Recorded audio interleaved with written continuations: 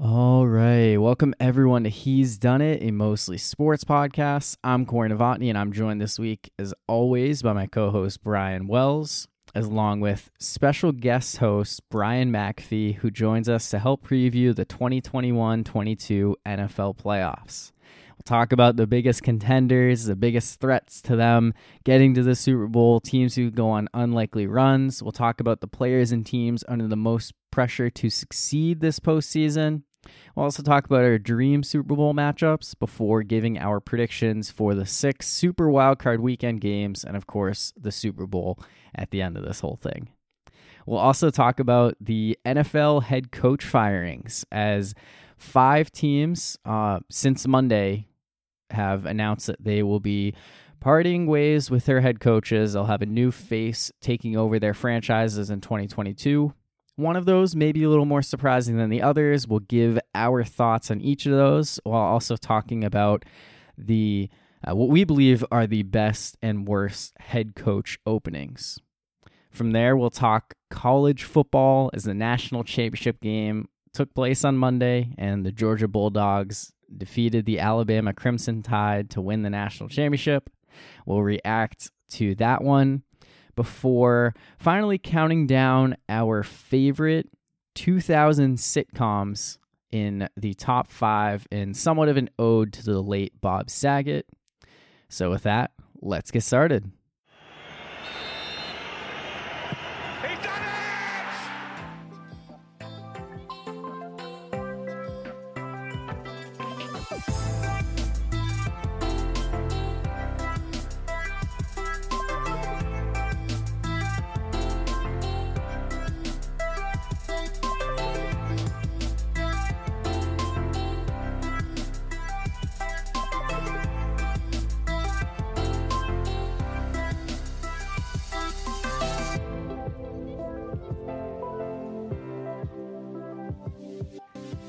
All right, we are joined today by, it's not just one Brian, but a second Brian, as Brian McAfee is back on as a guest host this episode. Welcome back, Brian.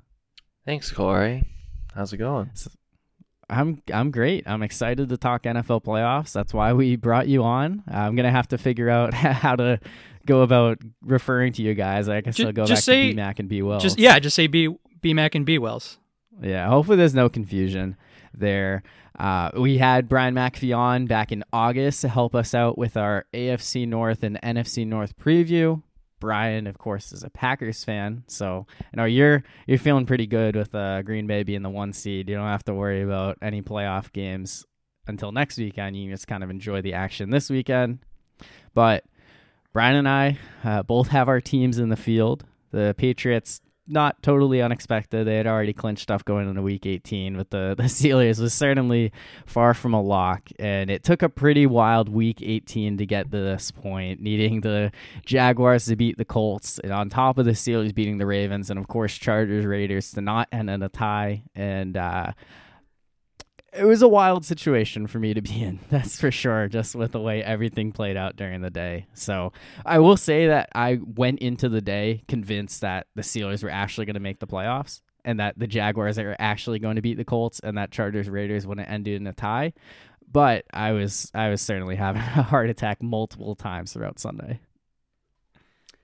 Yeah, I did. The fact that you actually brought it up last week, and then for it to actually almost happen was pretty amazing. Yeah, with like the Chargers Raiders going into overtime, like with everything else playing out.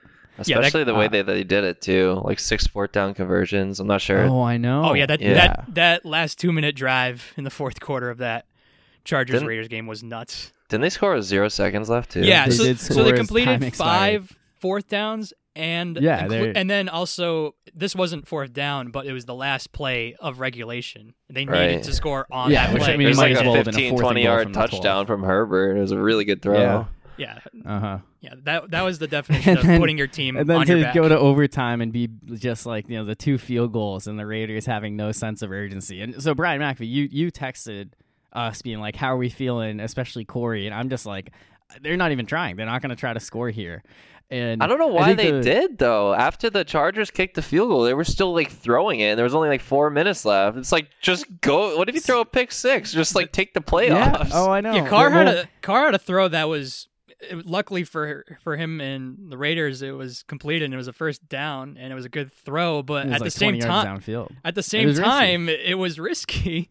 Like, what if it was a little bit underthrown? The Chargers, defensive back, whoever that was on that play, certainly could have picked it off and then returned it for a touchdown.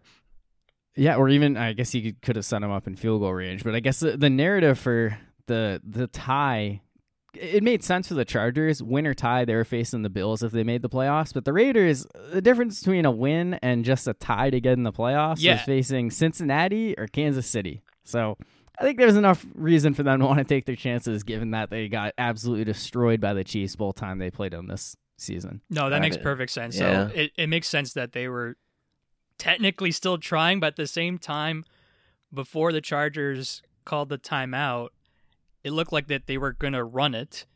I don't think they were going to knee it, especially in the formation they were in. But I think that they were going to go for a field goal, but instead of a 47-yarder, it probably would have been like a 57-yarder. Yeah, which I don't even know if they would have done that. Like, I'm not sure what they would have done. See, I think they would have because of who they have at kicker. Daniel Carlson. Because Daniel Carlson has been incredible this year. And he's officially my second favorite kicker after Chris Boswell. They wouldn't have cared if they guess missed. What are your thoughts on the timeout? Like, so, I mean, I think one thing that I've heard is that they were basically like, oh, the Raiders are going to run the ball here. We don't want Kenneth Murray on the field. We want Linval Joseph, a 300-something pound defensive tackle. So to me, it made sense. But I think a lot of people were like, why would Staley do that? The Raiders are going to go for the tie there. So in the moment, I thought the timeout was a terrible decision.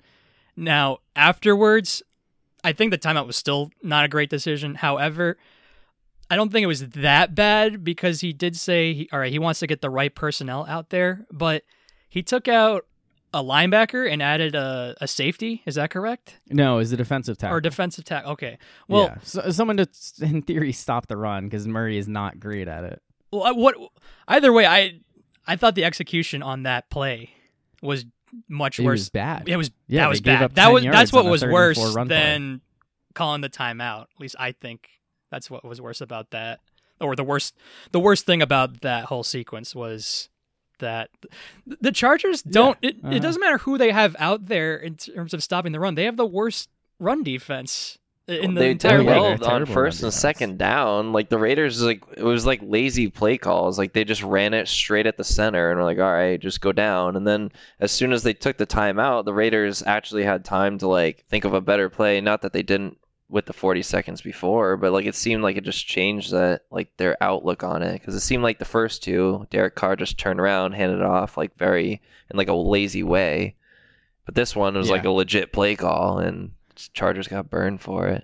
And they went from running like a draw play out of shotgun to running out of the I formation, and I mean it made it much more manageable at that point to move the ball, and ultimately 47-yard field goal with Daniel Carlson. You're not worried about like a kick short that has like the Alabama-Auburn Iron Bowl ending. Of course, they could still have a block and something crazy happen there, but they felt good enough to kick it. I'm glad that they did. Like I'm certainly happy with how that played out, because if everything happened with the Steelers winning and the Colts losing, but for it just to come down to a tie in the end, like that would have just been so deflating. Yeah, it would have been deflating for you, but for the rest of the country, it would a lot of people been the greatest thing of all time. I was rooting I guess for the kneel off. I've never rooted for a tie more in my entire life than that night. Yeah, there was a small part of me that was like, it would be like objectively hilarious if this ended in a tie, but when it came down to it, I was like, it can't end like this. Like after everything, to just have these two teams just tie like that. But it was kind of crazy to me just hearing a lot of people involved with the Steelers, like in media and stuff, who just wouldn't even acknowledge the idea that this game could end in a tie, because the reason why the tie mattered is because the Steelers tied with the Lions earlier this year. You would think if anyone is fully aware that a tie can happen when you least expect it, it would be Steelers fans. And it just felt like there were a ton of jinxes. Like Adam Schefter being like, oh, it's a 12-point game. Steelers are officially going to the playoffs. Like, what are you doing? What do you mean? And it didn't really take a lot, just a field goal and a couple touchdowns for it to actually be a tie. So along with a 2-point conversion. Yeah, which the Raiders missed a 2-point conversion. The Chargers were able to get one. And it definitely became pretty scary there at the end. But, ultimately, I'm glad that I at least have a dog in the fight. And it's much more enjoyable talking about the playoffs when you have a slim but, non-zero chance than when you're sitting at home just talking about other teams.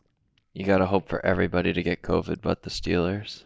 Yeah, I mean, we'll talk about that game eventually, but I guess for now, let's talk. I was just going to say about Brandon Staley is that people were giving him a lot of crap for the timeout, but I thought the worst thing was him going for it on 4th down at his own 18. Oh, from like his own 20? Yeah. Yeah, that was the worst decision of everything, like that game, even though people gave him, rightfully so, given that it was at the end of the game, more crap for the timeout. I thought the play on the second quarter where they went for on 4th down was so much worse because I like Brandon Staley, and I don't think there's anything wrong with thinking differently to gain an edge. I think he has a sharp mind. Like I said when we talked about the Chiefs-Chargers game when he blew that game, but I just think that he just tries way too hard to be the smartest guy in the room. He just overthinks everything, and in that game,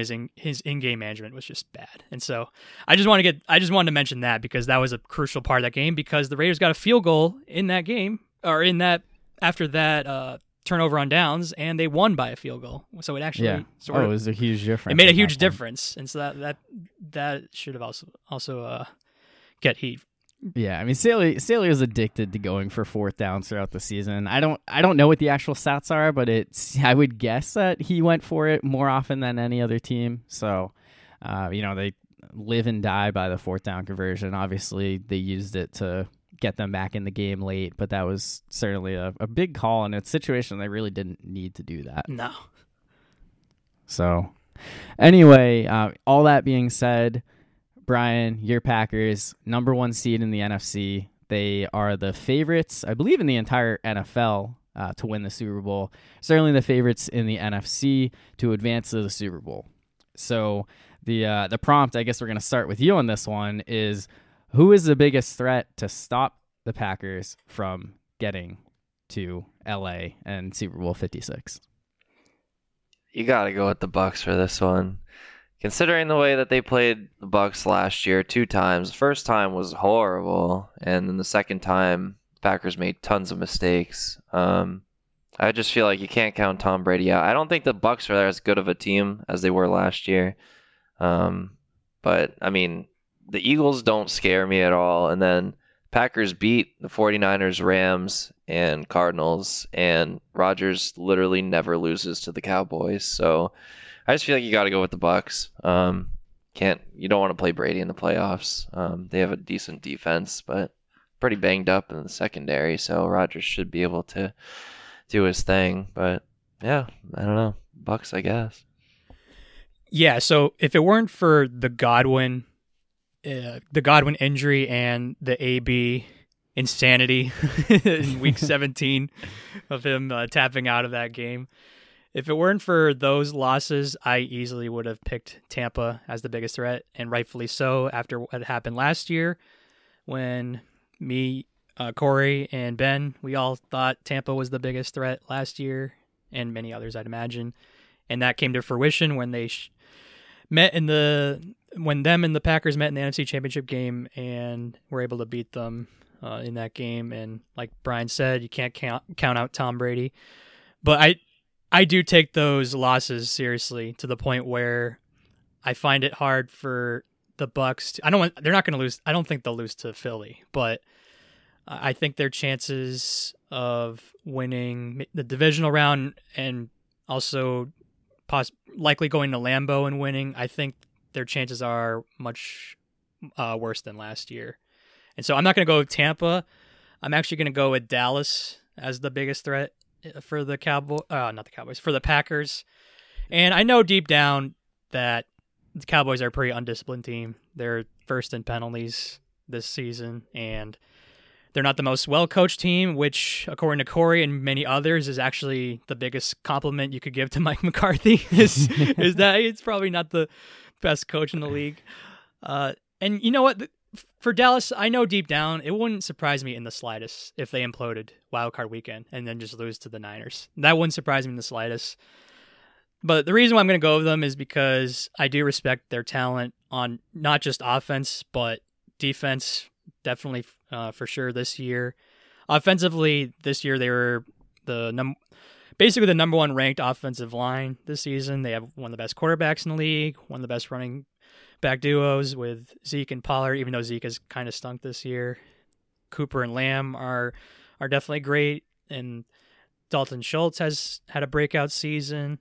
And defensively, they of course have been much better, much improved this season with Micah Parsons in the first round. He's going to be Defensive Rookie of the Year.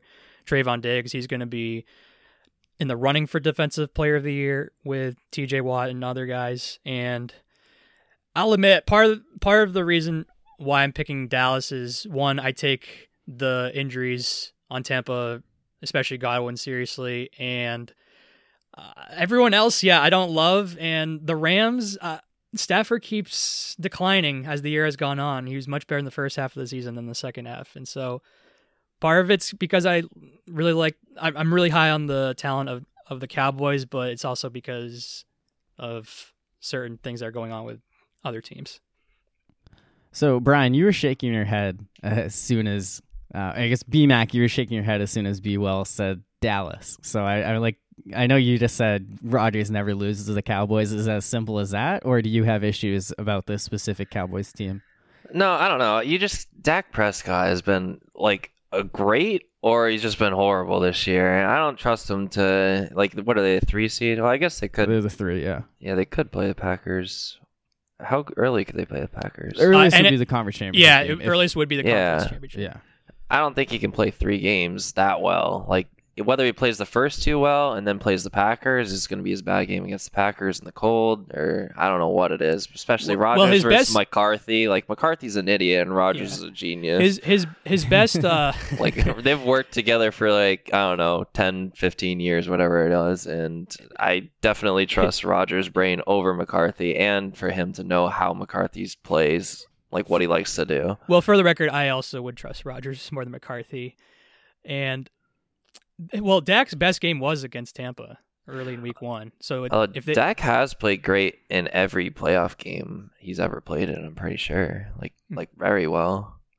Yeah, I know deep down that the possibilities for Dallas, they vary from, I think they have a chance to make it to the NFC Championship game, but I also know that they've had struggles this year, and they're known to choke in big games, and they certainly could lose to the Niners this week. I'm picking them because I would love to pick Tampa. They would be the easy choice. It's just the losses of the receivers and the defense not being as great as it was last year. I think at some point that's going to catch up to them.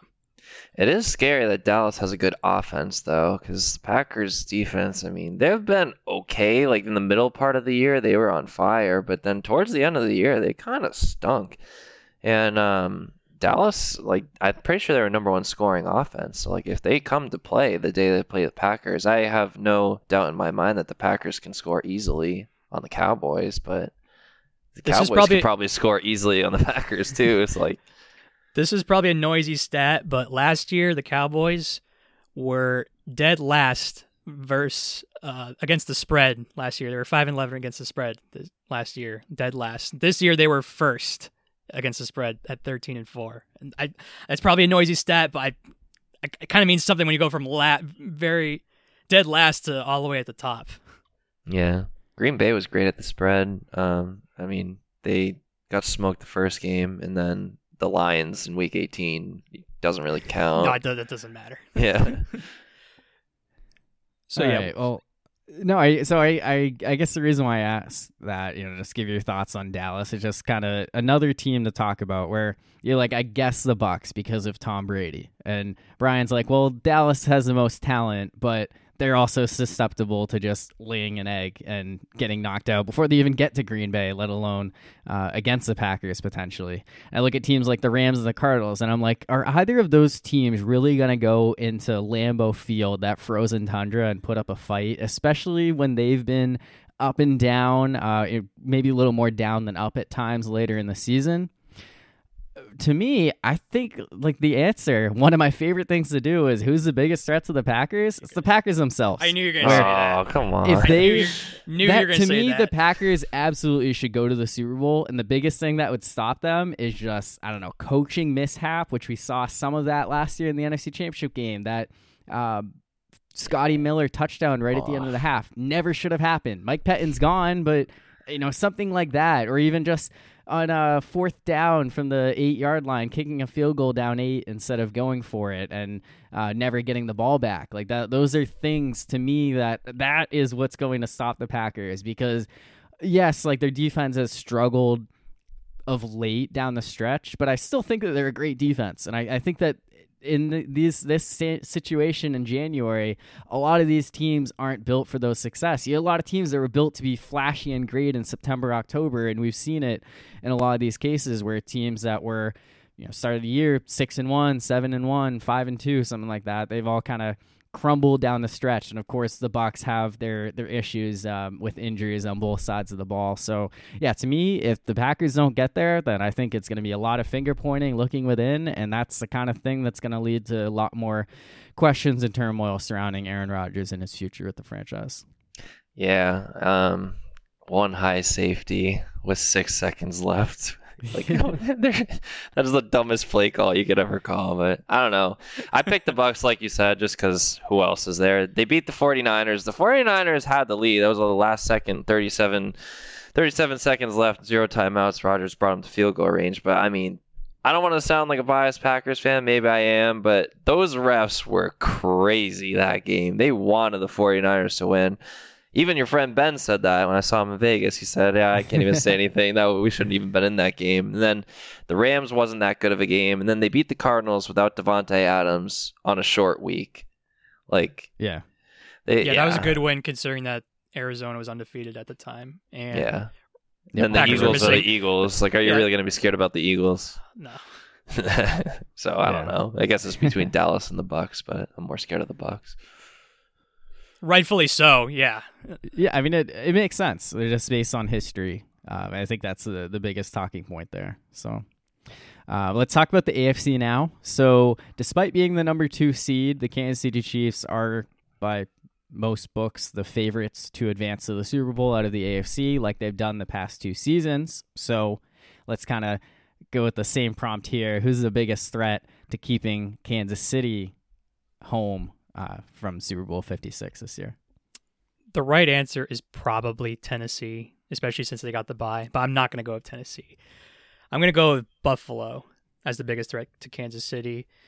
Like Dallas, they're another team that's pretty undisciplined, and they also have some bad losses this season, especially against Jacksonville, of all teams. They lost to that team, which was crazy.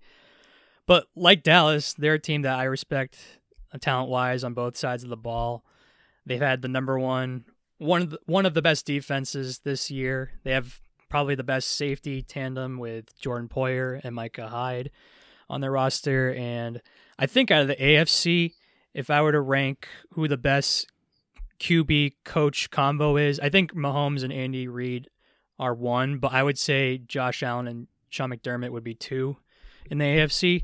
And also, if you look at what happened in Week 5, Buffalo went into Arrowhead, and not only did they win that game, but they won pretty convincingly. And I think Buffalo, yes, they've had their struggles, but I also think that they have the most upside in the AFC out after Kansas City. So I'm going to go with Buffalo. Yeah, I was also thinking that Buffalo is the biggest threat personally, but I guess to be different, if the Patriots beat Buffalo, I think the Patriots have a decent chance. I think Belichick's a genius, and Mac Jones is going to be a decent enough game manager to get them through it. I don't think he's going to be the reason that they win, but they have a good defense and just like game manage through the Chiefs. It's easier said than done because the Chiefs are a lot of crazy players. But yeah, I'm gonna go with the Patriots. I don't know that I trust the Titans, although they did beat them 27-3. So the Patriots have like kind of had Patrick Mahomes' number for the most part over the years. I know Kansas City's put up some points, back in 2018, but you remember in that conference championship game, the Patriots had them shut out in the first half. And then when they played in 2020, the Patriots held them to, I think, 6 points. They didn't give up a touchdown. Ultimately, Brian Hoyer and Jared Stidham weren't enough to outplay Patrick Mahomes in that one. But yeah, I think that if the Patriots play the Chiefs, they're certainly a threat to them. And Buffalo, they have to be viewed as a threat. Last season in the AFC Championship game, I didn't really believe in them. But then they went out and this year beat them in Week 5 convincingly, like you said, Brian.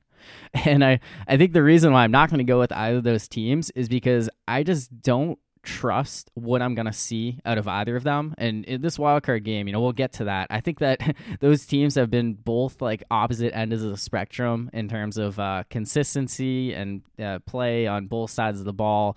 And I think that because of that, I am going to go with the Tennessee Titans, who are the number 1 seed. And ultimately, one of the biggest factors for me is that the Chiefs are going to have to go to Nashville. They're not going to have the home field advantage they have in Arrowhead, which doesn't necessarily mean everything. They lost some games there this season, including to Buffalo, but ultimately, I think that the Tennessee Titans, when they have Derrick Henry back, when they have A.J. Brown, and even Julio Jones, are a much better team than they were most of this season, where everyone kind of dismissed them because they didn't have those playmakers. And Tennessee having the bye, I think, is going to be really helpful in terms of getting some of those guys back. I think that they're a really overlooked team. And look, they beat the Chiefs 27-3 this year. A couple of years ago, when Patrick Mahomes came off an injury, I think he threw like 400-something yards, but Ryan Tannehill, that was like the birth of him, and the Titans beat the Chiefs that year. So to me, the Titans are the biggest threat to the Chiefs, having to go into Nashville. I don't necessarily think that the Titans will win if that were to happen, but I'm not going to just be like, oh, they're not that good, I'm going to overlook them. It would not surprise me at all. I've been really high on the Titans since before the season, and I'm not going to back down at this point, given that they're in this position as the number 1 seed in the AFC. Yeah, and I've been obviously low, and I'm not going to back down. Even though they're in the 1 seed, I'm not going to back down on not liking I'll be them. in the middle. I think the Bengals beat them, but that was a home game, and it was a come-from-behind game. So I don't know if I really think that the Bengals would win, but, they could. It's possible. There was some questionable calls there that went the Bengals way that's my biggest thing in that one. It felt like the Bengals, and you talked about the 49ers having the refs on their side back in Week 3. I think the Bengals game was, and maybe it's just, recency bias, but it felt like that was a game that was like maybe more apparent than others. But yeah, again, having to go to Kansas City is a totally different ball game. I'm not totally sure Joe Burrow's status. I think he should be fine if it gets to that point, but that's certainly something to watch as well. Yeah. So I guess that being said, we talked about the biggest threats of those top teams, but let's maybe kind of look to teams that are wild cards that could potentially go on runs. One of those sleeper teams, that 5 through 7 seed. Last year, the Bucs were a 5 seed entering the playoffs. They ended up not just going to, but winning the Super Bowl. So who's the team that you're looking at that has the best chance of emulating that success? So when the Chargers-Raiders game was going on, I was definitely rooting for a tie because, one, I didn't really want the Steelers to be in it. And another reason, of course, was just the comedy of it. But another reason why I was rooting for the tie was because I wanted the Patriots to face the Bengals because I thought it would have been an easier matchup. But thinking about it more, I think the Patriots facing the Bills could actually be a good thing for the Patriots this week because they're playing on a short week and they're coming off a bad loss. And I think for them to have a game versus the Bills, I think it could help with the short week and for their game planning, given that they've already faced them twice and they're going to face them a third time within the past month, basically. And so I think it's an intriguing matchup for the Patriots, especially for Bill Belichick facing a team for a third time in a span of a month. And so I think the familiarity is going to help for this matchup for the Patriots coming off a bad loss. And another thing is this game is going to take place on Saturday night. And I took a look at the weather forecast for Buffalo Saturday night, and it's not going to be super windy. They're not going to play in the middle of a tornado again, like in week 13 when they could Mac Jones threw the ball 3 times. But it is going to be single digit temperature in Buffalo at the time of the snap. I saw a high of 9, low of 1. Yeah, and the thing is, I think bad weather conditions actually favor New England, even though that sounds crazy since Buffalo is in Buffalo and Josh Allen, not only does he play for the Bills, but he also went to Wyoming. Even though he played in Wyoming and plays for the Bills, I think the bad weather favors New England. I think that was kind of proven in Week 13, even though this game won't have as much wind. But like I said, I don't love Josh Allen in bad weather conditions. In freezing cold temperature weather games, Josh Allen has a 50% completion percentage, has 176 passing yards a game, and he has more interceptions than touchdowns. And he also had 0 touchdowns and 3 interceptions versus the Falcons in that game where there was just snow everywhere. And so I don't love the Bills in these bad weather conditions. And then look, Week 16, the Bills, they crushed the Patriots. Maybe not on the scoreboard, but I think Josh Allen played as well as he could have.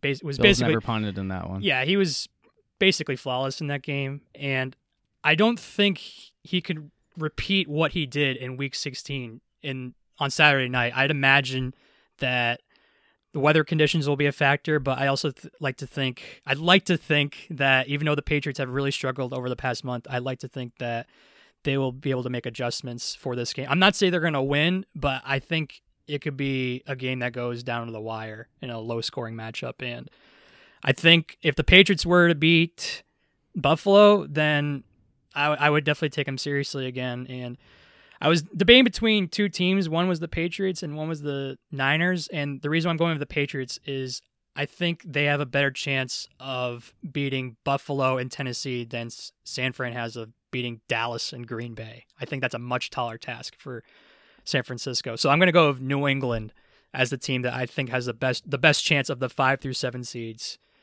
as the team that has the best chance of making a Super Bowl run. We got a little bit of a preview of your analysis on that game later. It's a very roundabout way to get to it, but I mean that totally makes sense. Yeah.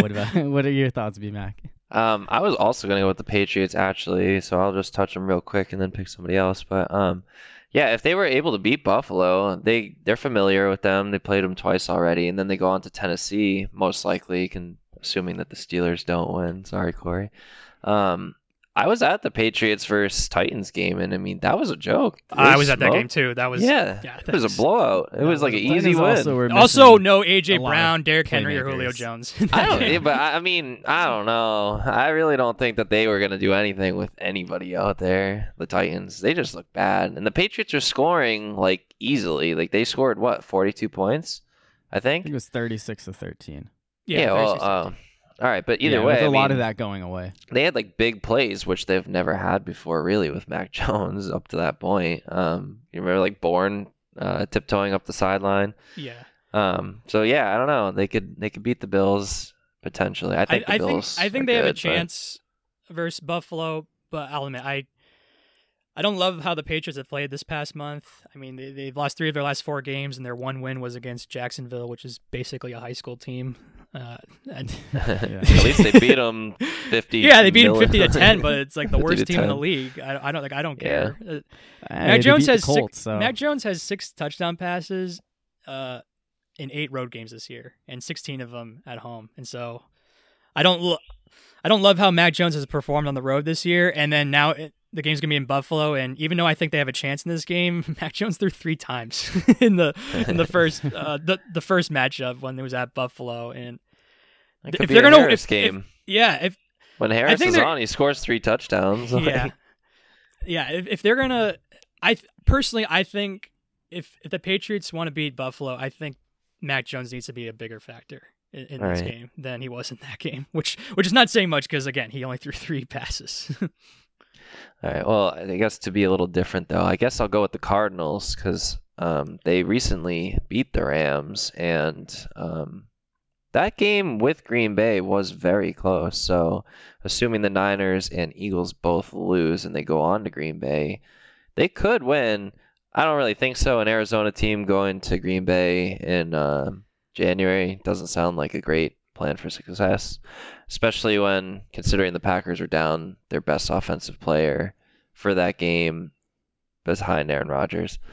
And but the Packers defense played very well in that game, only held them to 21 points, and Rasul Douglas came up with the game-winning interception in the end zone. But yeah, if the Cardinals still played them close and had a very good opportunity to win at the end, I'm pretty sure Hopkins was hurt for that game too, so I guess that's not going to change anything. But yeah, Kyler Murray being mobile, it's not good for the Packers defense.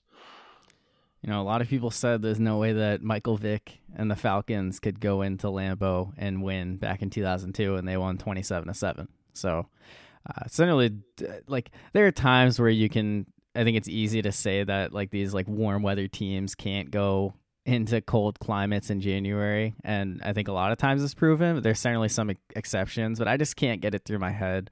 I think on paper, the Cardinals seem like the best of the wild card teams, but I'm going to go with the Niners here, partially to be a little different, because I think that I was between them and the Patriots. I kind of had a feeling one of you would go with New England, but I think my biggest thing for San Francisco is they have the biggest X factor in football, Deebo Samuel, and I think that he's someone who's been incredible this season. They have a healthy George Kittle. They can run the ball.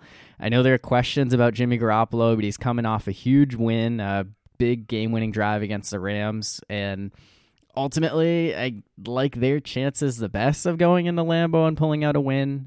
Realistically, that's going to be a tough one, but I think that this is a team where we saw them go to the Super Bowl a few years ago, and they've dealt with injuries. They haven't been the full team the past couple seasons that we saw. That went on that big run, went 13-3 as a 1 seed a couple years ago. But I'm going to go with them. Part of it is also just having that experience. Some of those guys have been there before. And it doesn't really matter who's playing running back for them. They're able to move the ball with a lot of those guys. So yeah, see, I was going to touch on the run game for them. That needs to be great for them because Jimmy needs to be carried by his running backs. He can't really do it himself. I mostly agree with that, but Garoppolo, he was excellent in that game versus the Rams. He's had a lot of great moments. I don't necessarily think that he's useless out there. Jimmy stinks. He has his moments where he's able to come up in the clutch. It's just, the rest of the team needs to keep him in that situation. He's not someone who I think is going to win these games on the road playing from behind. I was amazed by that, too, because he was also dealing with a thumb sprain. It's like, Jimmy Garoppolo, pain tolerance? Coming through in the clutch? When is that a thing? Yeah. new year, new me for Jimmy G. He gets a paper cut and he's out for 3 weeks. No, but Jimmy did nothing when they played in the NFC Championship 2 years ago. He threw like 8 times, and most had like 250 rushing yards in the first quarter against the Packers. So we'll see if they can do that again. Then they have a great chance. I know that's probably their best hope is if they're able to repeat that performance. But yeah, ultimately, I don't think any wildcard teams are going to the playoffs, but there's certainly a few. You don't think any wildcard team is going to the playoffs? Sorry, going to the Super Bowl, but there are a few that you can envision it happening. I'm just gonna let that slide, Brian. Come on. Oh, I'm sorry. No, it's okay. I'm glad. I'd be listening back and being like, oh man, what am I saying? All right, so I guess the next thing we're gonna do is we're gonna focus on teams and players that are under the most pressure to succeed this postseason. So let's go ahead and start with teams like we've been talking about. We'll focus on that one first. So, B. Wells, you look ready to go. Yeah. So for the team that I'm going to say has the most pressure on them, I'll admit it's not the first choice, but it's the second one because the first one's a little bit too obvious. The second team I think has the most pressure on them for them to succeed is the LA Rams. I think after this past offseason with how much they gave up to get Matthew Stafford, and then when we did our divisional preview for the West, I talked about how much they gave up to get Goff back in 2016, and then they traded Goff and a bunch of other picks to get Stafford. And when you add it all up, they gave up like 8 or 9 draft picks to get Matthew Stafford. And so they're relying on him to perform and get him over the hump and get him to a Super Bowl, especially since it's going to be in LA this year. And I don't know if I love the Rams' chances, and it's very likely that they beat Arizona and they meet Green Bay again at Lambeau Field, and that would end up being the exact same result as last year, losing versus Green Bay in the divisional round. So if that were to happen again, but with a different quarterback, with everything they gave up to get Stafford, that would be semi-catastrophic for LA. Pretty disastrous. Yeah. To improve at yes, they got a much better quarterback, but to just end up with literally the exact same result would be a disaster. So I'm going to go with the LA Rams as my choice. There is one really, really obvious team, though. So I disagree in terms of there being an obvious team. I think there are a lot of good choices here. But I was looking at the teams. I mean, it's Green Bay. There is so much. Like, Rodgers has to win. He has to, because he's one of the all-time greats with 1 Super Bowl. Like, that's a shame. And aside from him and his legacy, like, they are screwed with the cap space next year. Like, he might not come back. They might not be able to afford Devontae Adams. Like, they're going to need to cut, like, Zadarius Smith. They're going to need to cut Crosby. Not that he's been playing great, but, like, they're just going to need to cut a lot of veteran guys. And if they want to bring Adams and Rodgers back, because they need Adams and Rodgers specifically to be relevant. Because Jordan Love's not going to do it. But given the Packers and Rodgers specifically playoff success in the last 10 years of them losing, 4, 5 NFC championships, like, they have so much pressure to win. Yeah, so they have so much pressure. The Packers were number 1 with a bullet. Right. I just decided to go with a different team because the Rams is a good pick. I mean, the Rams went to Green Bay and lost earlier this year, so yeah.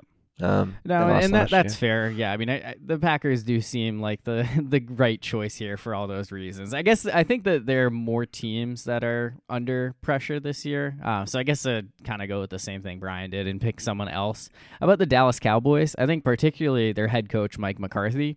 But I think a lot of it is, like him and his tenure is part of it. But the Cowboys haven't been to the NFC Championship game, let alone the Super Bowl, lifetimes. since 1996, right? I mean, I think we were technically 1 year old the last time they went.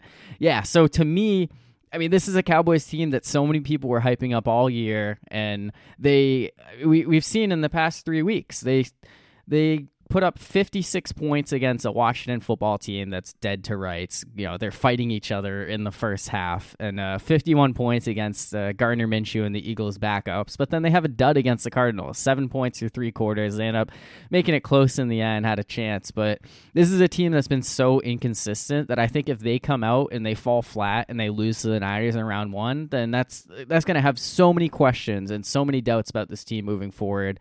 They have an opportunity to go back to Tampa where they barely lost in week 1, and that was against a healthy Bucs team. The Bucs they're much more beat up at this point. They're going to be missing a lot of guys we've talked about. So to me, I think the Cowboys getting to the NFC Championship game, I don't want to say they absolutely have to, but there's going to be a lot of questions for them. Obviously the Packers going to the Super Bowl, it's like that's bigger than just the NFC Championship game, but I do think the Cowboys are under a ton of pressure, and a lot of it is kind of Mike McCarthy. Prove to yourself, prove to everyone that you're not just a figurehead coach who gets wins with a great roster, that you can actually have some success in the playoffs without Aaron Rodgers. What, is it year 2 for him though in Dallas? It is year 2. Yeah, so I mean, at least in Dallas, he's not like win or get out. Like he doesn't have that pressure on him. I don't know, Jerry Jones. I don't know. I mean, there've been a lot of questionable situations with him, and I think they've won enough to maybe overlook it at times. But it wouldn't be surprising, especially with both Kellen Moore and Dan Quinn, the 2 coordinators, being hot coaching candidates. If Dallas flames out in the playoffs, I wouldn't be surprised at all if Jerry Jones kind of keeps one of those guys around by making them the head coach. So one for sure for me was Green Bay. Second for me was the LA Rams. The third on my list, though, is Bill Belichick and the New England Patriots. I was wondering what coach you were talking about earlier. Yeah, Bill Belichick, because last year you went 7-9, and Tom Brady goes to Tampa and he wins a Super Bowl.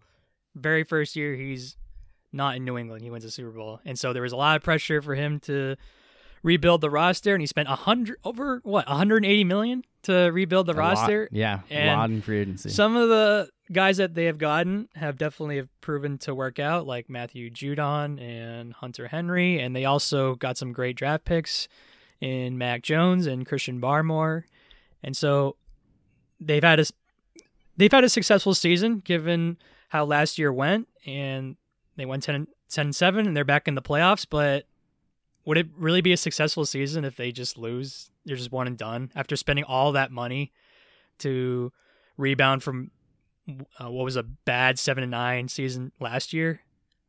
I don't know. I don't know if I can call it a successful season if they just get bounced in the first Especially game. when you get all these comparisons to the 2001 team that won the Super Bowl which was throughout the so season. annoying. Yeah, I think they're more like the 2019 team, where I don't know if you remember, but they got off to a hot start. I think they were 8-0.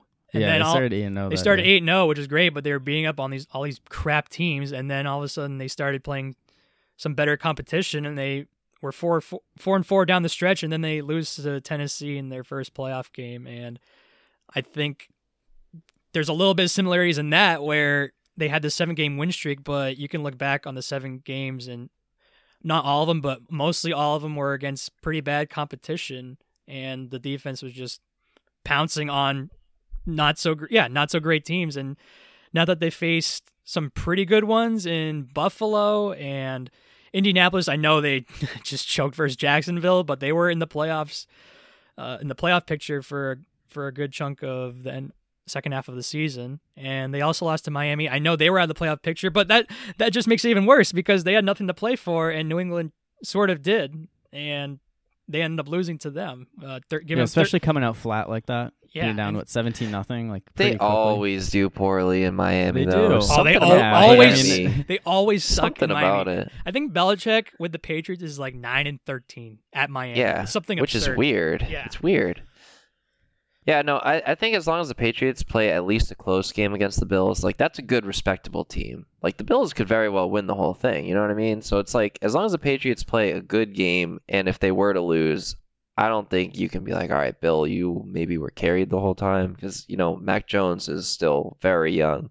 Bill will eventually need to do something like in the near future, but I don't know if it has to be this year specifically. Yeah, I guess that's my somewhat argument. I think there's a lot of things you can point to, like the fact that the Patriots they had somewhat expectations, but like most people, I think, predicted them to barely miss the playoffs instead of barely make the I had playoffs, them especially 10-7. the rookie quarterback. I had them 10-7 missing the playoffs, which obviously didn't come true because 10-7 was good enough to make it. But yeah, they were a 1 seed a month ago. No, I do agree. Like thing. there is pressure on them. Like I think that they absolutely should be up there. Like I think it's very much worth talking about, especially when you talk about like, okay, yeah, coming in the season, the expectations weren't there, but they were built up during the season. So there's certainly pressure there. Yeah, exactly. The expectations in the beginning of the season were fair. They were get into the playoffs as a wild card with Buffalo winning the division, which was fine, but Week 13, after being Buffalo in that game, and they were at the 1 seed, the expectations were higher. And then all of a sudden, they come out flat in the month of December, and I don't know. It personally feel disappointing if they just go one and done after spending as much money as they did this offseason. Yeah, so I guess I agree with BMAC in the thought that next year the pressure is going to be even higher. But I mean, you could almost say the same thing about Dallas, where they were kind of in a similar situation where people are like, yeah, they'll probably win a terrible NFC East, but the fact that they're a Super Bowl contender, if they fall flat in the playoffs, you're like, all right, when are things going to change? You can maybe say the same thing about the Patriots, even though they are a 6 seed going on the road and just a 10-win team. All right, so I guess let's talk about which players we think are under the most pressure. So, Brian McAfee, do you want to start this one? B. Wells has been going first for a while now. Player-wise, I can't keep talking about the Packers, so I guess I'll go with Big Ben. Because, he wants to... Yeah, I don't know about pressure, but, he wants to win. for his potential last year. But I think it would be really cool if he was able to do it. I think just the pressure of like if he actually got to the Super Bowl, be like, oh crap, like I got to do this now, or I'm never gonna have another opportunity again. When you're looking at all the other teams, I mean, Brady has pressure every year to win, but he wins every year. So I don't know if you can really count that as pressure anymore. But part of me thinks that the Bucs. Well, it'd be bad if they lost to Philly, but I don't know if they lose. They won last year, so part of me, I don't. That's why I think there's not a ton of pressure. I think the Right, expectations yeah. are lower. if they go one and done, people will be like, oh, well, AB left like a crazy person. Godwin got hurt. Fournette's been banged Yeah, up. Their Fournette's whole There'll be a lot more secondary's excuses been for why he didn't win than right. people, going after him for not winning.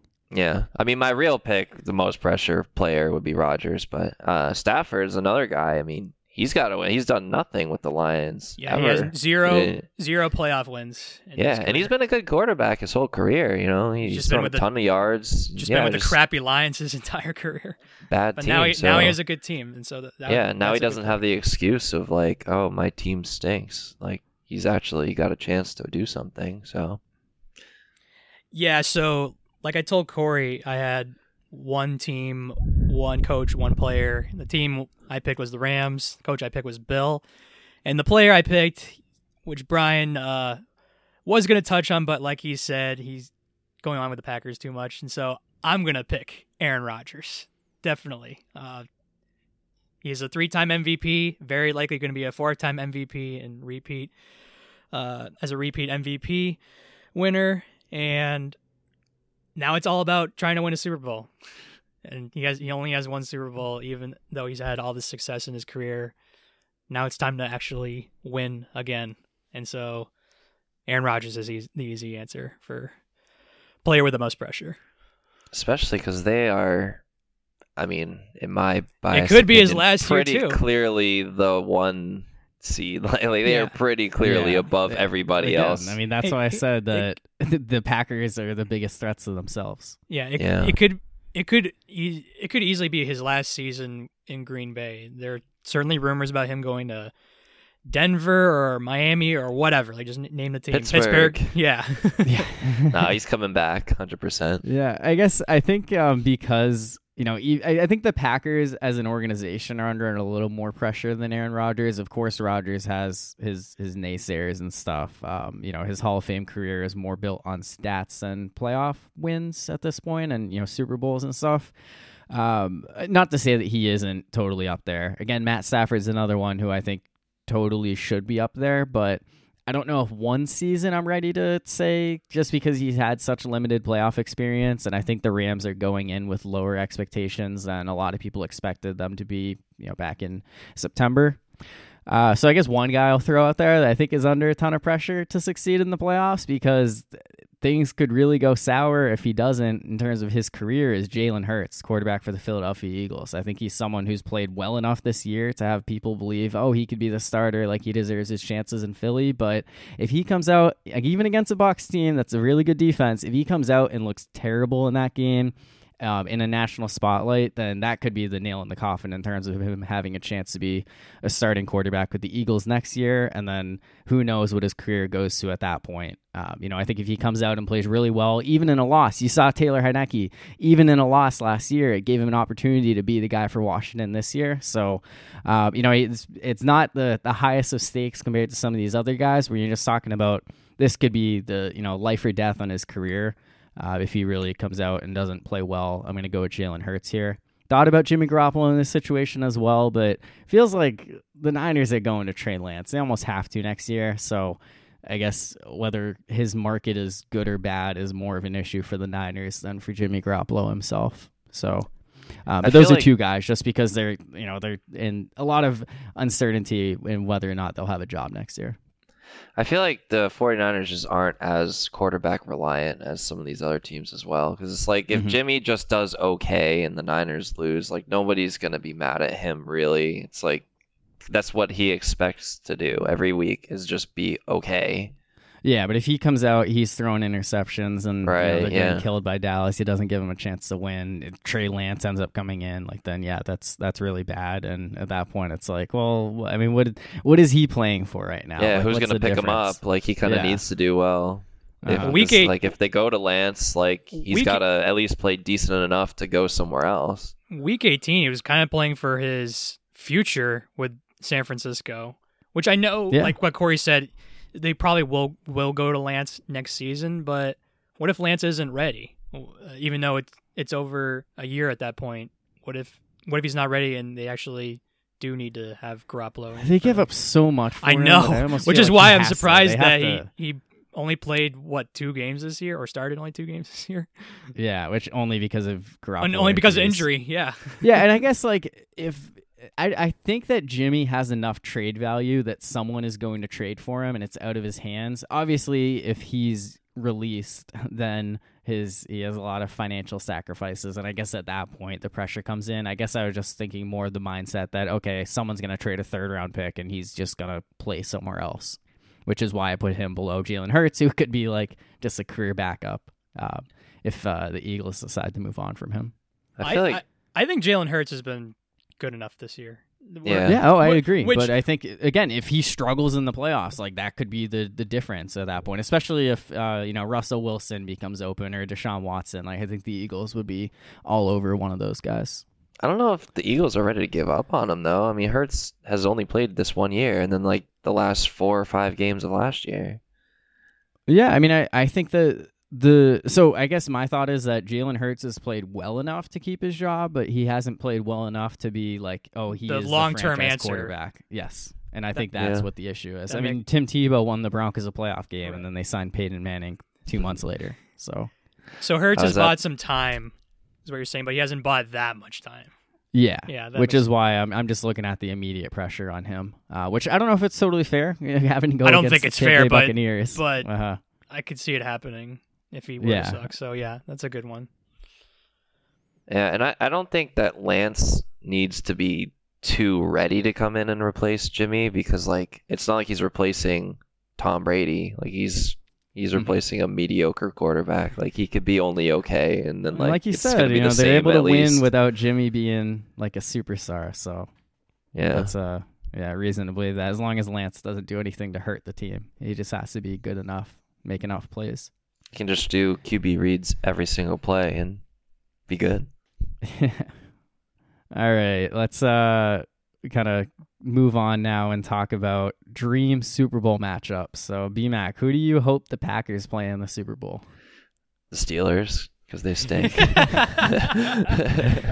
the worst team in the AFC, so yeah. Yeah.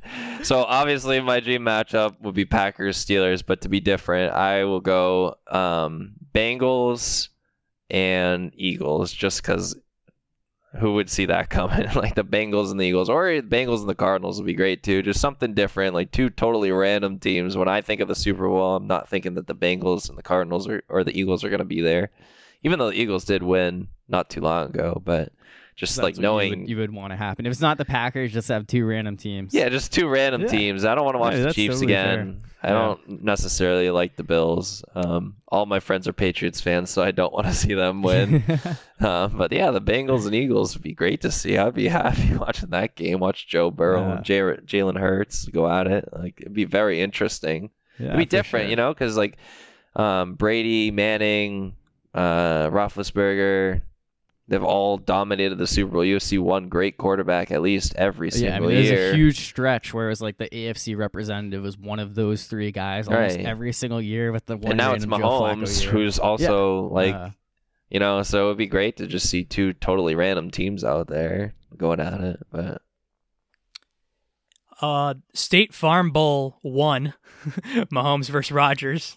Instead of calling it the Super Bowl, you call it the State Farm Bowl. They haven't faced each other either, because because they faced the Chiefs and Packers have faced each other twice, but Mahomes was hurt for the first one, and then Rodgers had COVID for the second one, and so they actually those 2 haven't technically faced each other yet. So State Farm Bowl would be pretty cool. Patriots Bucks would be a dream for a lot of people, but it'd be a nightmare for me personally. I would absolutely hate that. It'd be a nightmare for me as well. For totally opposite reasons. I'm glad you said that. Like, I didn't expect you to say that's a dream. Like, I don't know why any Patriots fan would want to face Brady in the Super Bowl. Like, why you would want God, that no. to I would be a not thing. want that at all. But it would Packers be. I think it would be Chiefs. cool for. I think most people would think it's cool, but I personally. Yeah, I mean, hate if you don't have a rooting interest, it'd be the highest watched Super Bowl ever. Yeah. And then looking at other random teams, Cowboys, Bengals, two high-flying offenses. Burrow's a stud. Dak is obviously a great quarterback as well. Just two really, really great offenses. So Bengals and Cowboys, that'd be pretty cool. I guess any Super Bowl with the Cowboys in it, just because, not that I love the Cowboys or anything, but I they haven't made the NFC Championship. Not only the Super Bowl, they haven't made the NFC Championship game. Okay, they did in '96, so I guess they technically had. So they made it in me and Corey's lifetimes. But I think it might have been '97, but yeah, we were very young. Yeah, so when it happened, so that sort of doesn't even count. And so for them to make it to the Super Bowl would be nuts for America, since they're America's team and they're Cowboys fans everywhere. Yeah. And so any matchup with them in it, so like Cowboys, Chiefs, that would be a very highly rated matchup. Yeah, well, I mean, hopefully a little more exciting than the 13-9 showing back in November. Oh, right. Wow. That was a brutal game. Yeah. Felt like the easiest over ever. Yeah. I'm going to change my Packers pick from the Steelers to the Patriots. Just because I have way more people that I can make fun of when the Packers destroy the Patriots. I can only talk to you and Tyler if they beat the Steelers, and that go gets to the old Super quickly. Bowl, then who cares? Yeah, exactly. Like, it would be like, oh, we is my shouldn't even Super been there. Bowl. But like, actually, the Chiefs too. Though I went to college in Kansas, so I know a lot of you people. probably know a lot of Chiefs fans. The crap tie. Just who I want the AFC. Who can I talk the most crap about to my friends? That's who I want to play the Packers. Packers Patriots. It just would not be as interesting now than it would have been when Brady was there. Yeah, it would have been Brady versus Rodgers in a Super Bowl, but now it's like, okay, great, We're Packers versus Mac Jones. Shout out Brandon Bostic. Yeah, so I guess if I don't know, I guess Steelers Eagles, but like I don't know if there's a scenario where I'm like, oh, I would want it to be like this bad NFC team. I think I would almost rather be Steelers Packers. Like if the Steelers get there, it'd be cool for Big Ben to have that rematch. Like he had against Aaron Rodgers in Super Bowl 45, or even the Cardinals game, but the Steelers actually won that one. So removing the Steelers from this, Packers-Chiefs, I think, is the first one that comes to mind. Like I said, we still haven't seen Rodgers-Mahomes, so that would be a fun one to see these two go head-to-head, in the biggest game of all. And then Cowboys is one where, like you said, Brian, like throw them against pretty much anybody. Cowboys, Chiefs, in theory, we'd get a better one out of that. So that's certainly up there. I don't think you guys have thrown out any that I haven't thought of. I guess we can find a way to get the Niners in there, but I don't want to see Niners Chiefs again. I don't know who would be the most exciting opponent for the Niners. Niners Titans. They played a nice Thursday night game. Get a nice 20-17 final in there. Tannehill versus Jimmy G. Niners Raiders, the Old Bay Area Bowl. Yeah. Yeah, and the Cowboys would be interesting if the Super Bowl does end up getting relocated to Dallas somehow. We talked about the Rams possibly hosting it, but that would be something if not only do the Cowboys get a last-second Super Bowl hosting appearance, but then also get to play in the game. All right, we got to make a deal. If the Raiders make it to the Super Bowl, we all have to go to Vegas for it. I have to go to a wedding the night before, but maybe I can try to swing that. I'm not in Las Vegas. No, I mean the Raiders made the playoffs, and they helped the Steelers get in. So if they go to the Super Bowl, thank you. They're good for them. So, all right, let's get ready to wrap up the NFL talk with our wild card weekend picks. So let's kind of go in line. We'll start with the Saturday 4:30 matchup: Cincinnati Bengals hosting the Las Vegas Raiders. B-Mac, who you got? I got the Raiders. Just considering they are probably jacked up from their last win, they're fired up, and the Bengals are unproven, as are the Raiders. But I just think that the Raiders have more momentum.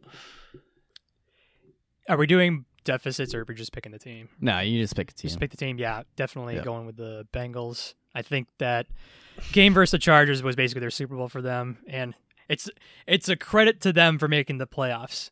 If you told me Cincinnati and Las Vegas would be in the playoffs this year, the two teams who I thought would finish last in their divisions, I thought you'd be on crack. But here we are with a matchup. Especially considering when the season started, the Raiders had so many giant problems, like with John Gruden, Henry Ruggs. Yeah. Like they've just had a crazy year, but It's somehow remarkable they're here. how they So for them to overcame all that. For them to make it to the playoffs it's basically a miracle for them. For them to make it with all the issues that they've had is pretty remarkable. But I think it finally ends for the Raiders Saturday, and I'm going to go with Cincinnati. I think their offense is just way too good for the Raiders to handle. And they met each other in the regular season earlier in the year at Las Vegas, and Cincinnati handled them pretty well. And I think it'll be a similar situation. I think it'll be a closer game than it was in the regular season, but I expect Cincinnati to still win.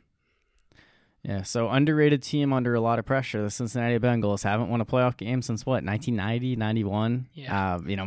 My heart says the Raiders, but my head says the Bengals. They finally get it done here just, because, I want the Raiders to ride this momentum, but I could totally see them falling flat in this one. I think that it'll be really interesting to see how Joe Burrow and Jamar Chase and company do in their first playoff game, but I guess Cincinnati, I'll give them the slight edge here.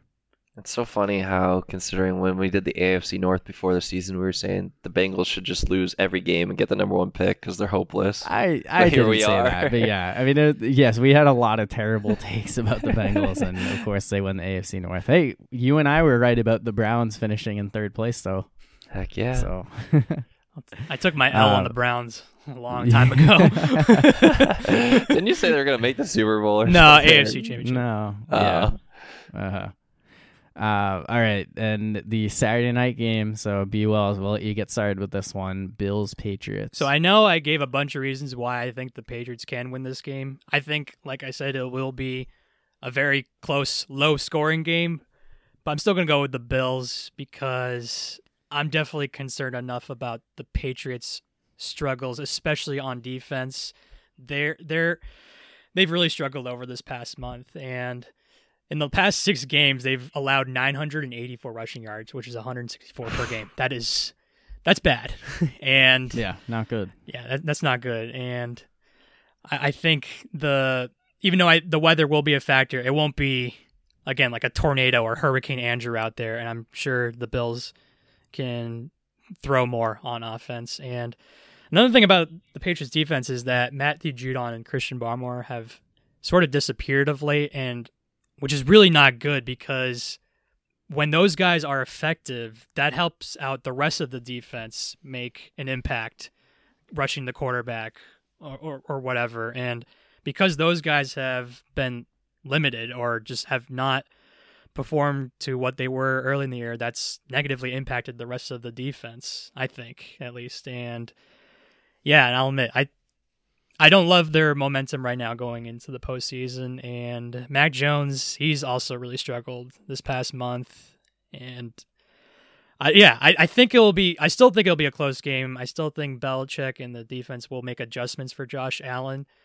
but I am a little concerned that it won't be enough to get a victory. But I do think it will be a very close game, though. But I'm still going to go with the Bills.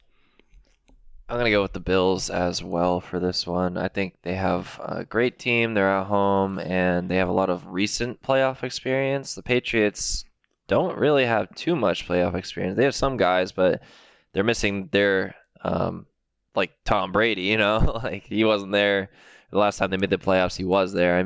So the Bills, they've been a few times with Josh Allen. They've played. It's a home game. I just got to go with the Bills for that. The coaching staff has playoff experience. The players, it's a little bit of a mixed bag.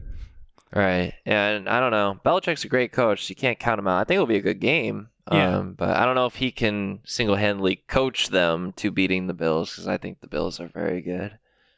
He did a good job with that the last time these teams played in Buffalo, but like Brian said, it's not going to be the same kind of windy conditions. Patriots lost 3 out of their last 4. Bills won their last 4 games, and if this does become a running back fest, Devin Singletary's had 80 or more yards in 3 of the last 4. I think the Bills have the running game going for them. I think they're hot enough at the right time, although they could certainly be cooled down by 5-degree weather.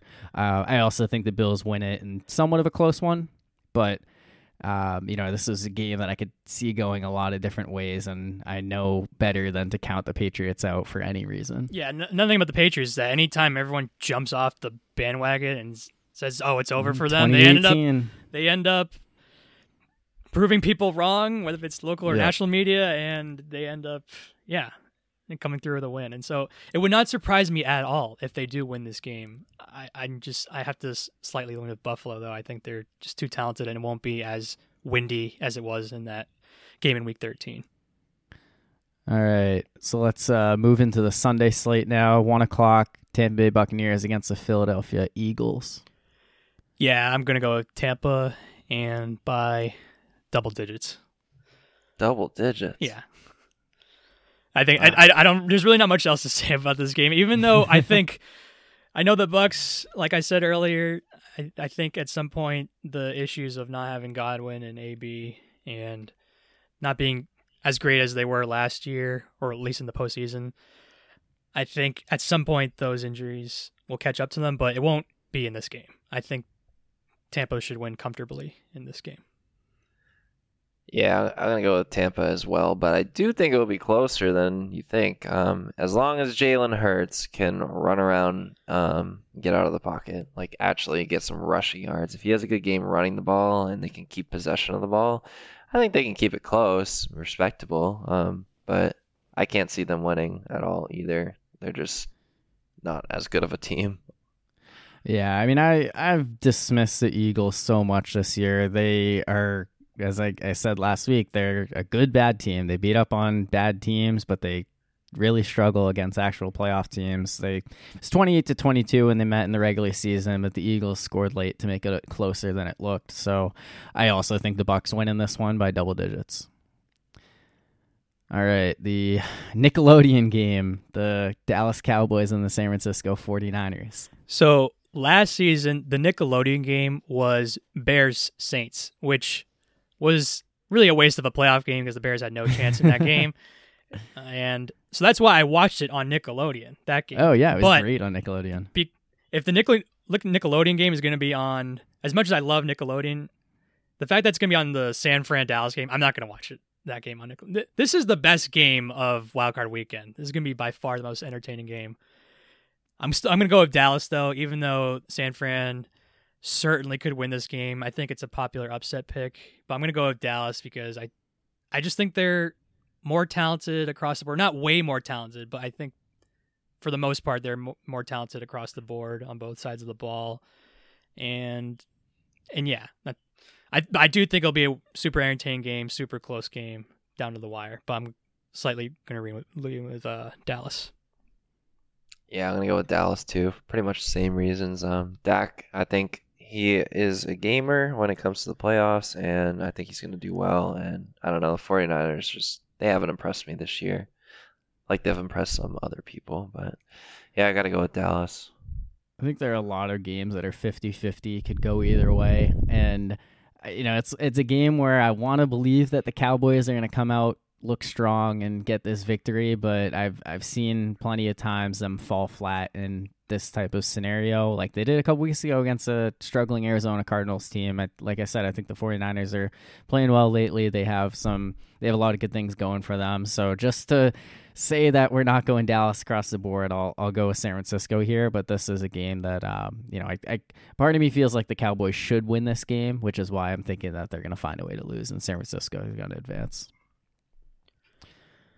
And the Sunday night game, the Kansas City Chiefs and the Pittsburgh Steelers. Chiefs are like 35-point favorites or something. Yeah, even Big Ben said, I think we're like 20-point underdogs.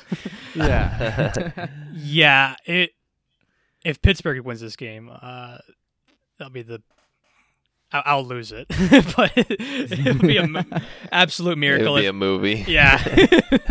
I'm going to definitely go with Kansas City. No question about it.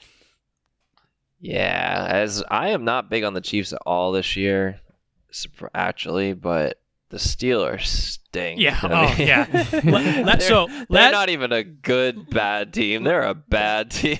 Last year, when it was around this time last season, when the Steelers were in the playoffs versus the Browns, or even before that, Brian just talked about how much the Steelers stink. He was never convinced they were any good, even though when they were 11-0. They were 11-0, and I was like, this team stinks. Corey, rightfully so, being a Steelers fan, was definitely high on them, and now is in the middle. But this year, I'm like Brian. They suck. Yeah, they're a bad team. I can't. I hate that they're in the playoffs. No offense, Corey, but they're not good. No. So I love that the Steelers made the playoffs, obviously, but I have been frustrated with this team throughout the season. I gave up on them so many times after starting 1-3, after tying the Lions and then just getting blown out by the Bengals, and then even losing to the Vikings and the Chiefs a few weeks ago. It's 36-10, and these teams just met in Arrowhead. So the fact that the Steelers are in the playoffs to me is a accomplishment enough. I mean, Big Ben's even said that we don't even think we're going to win this game. So unless, in terms of what needs to happen, I know, Brian, you mentioned the whole COVID thing. Kansas City probably needs to lose a bunch of guys just randomly last minute somehow. And the Steelers just basically need to leave Matt Canada in Pittsburgh, say, look, Big Ben's just going to drop plays in the dirt, just throw the ball around. We'll see what happens. I just don't really see a ton of scenarios where the Steelers can actually win this game. And I feel like best case scenario is covering the spread. So I don't think it's going to be as bad as that 36-10 game in Kansas City. I think the Steelers will show a little more fight and respect just because they kind of acknowledge that we have nothing to lose in this one. It's probably Big Ben's last game.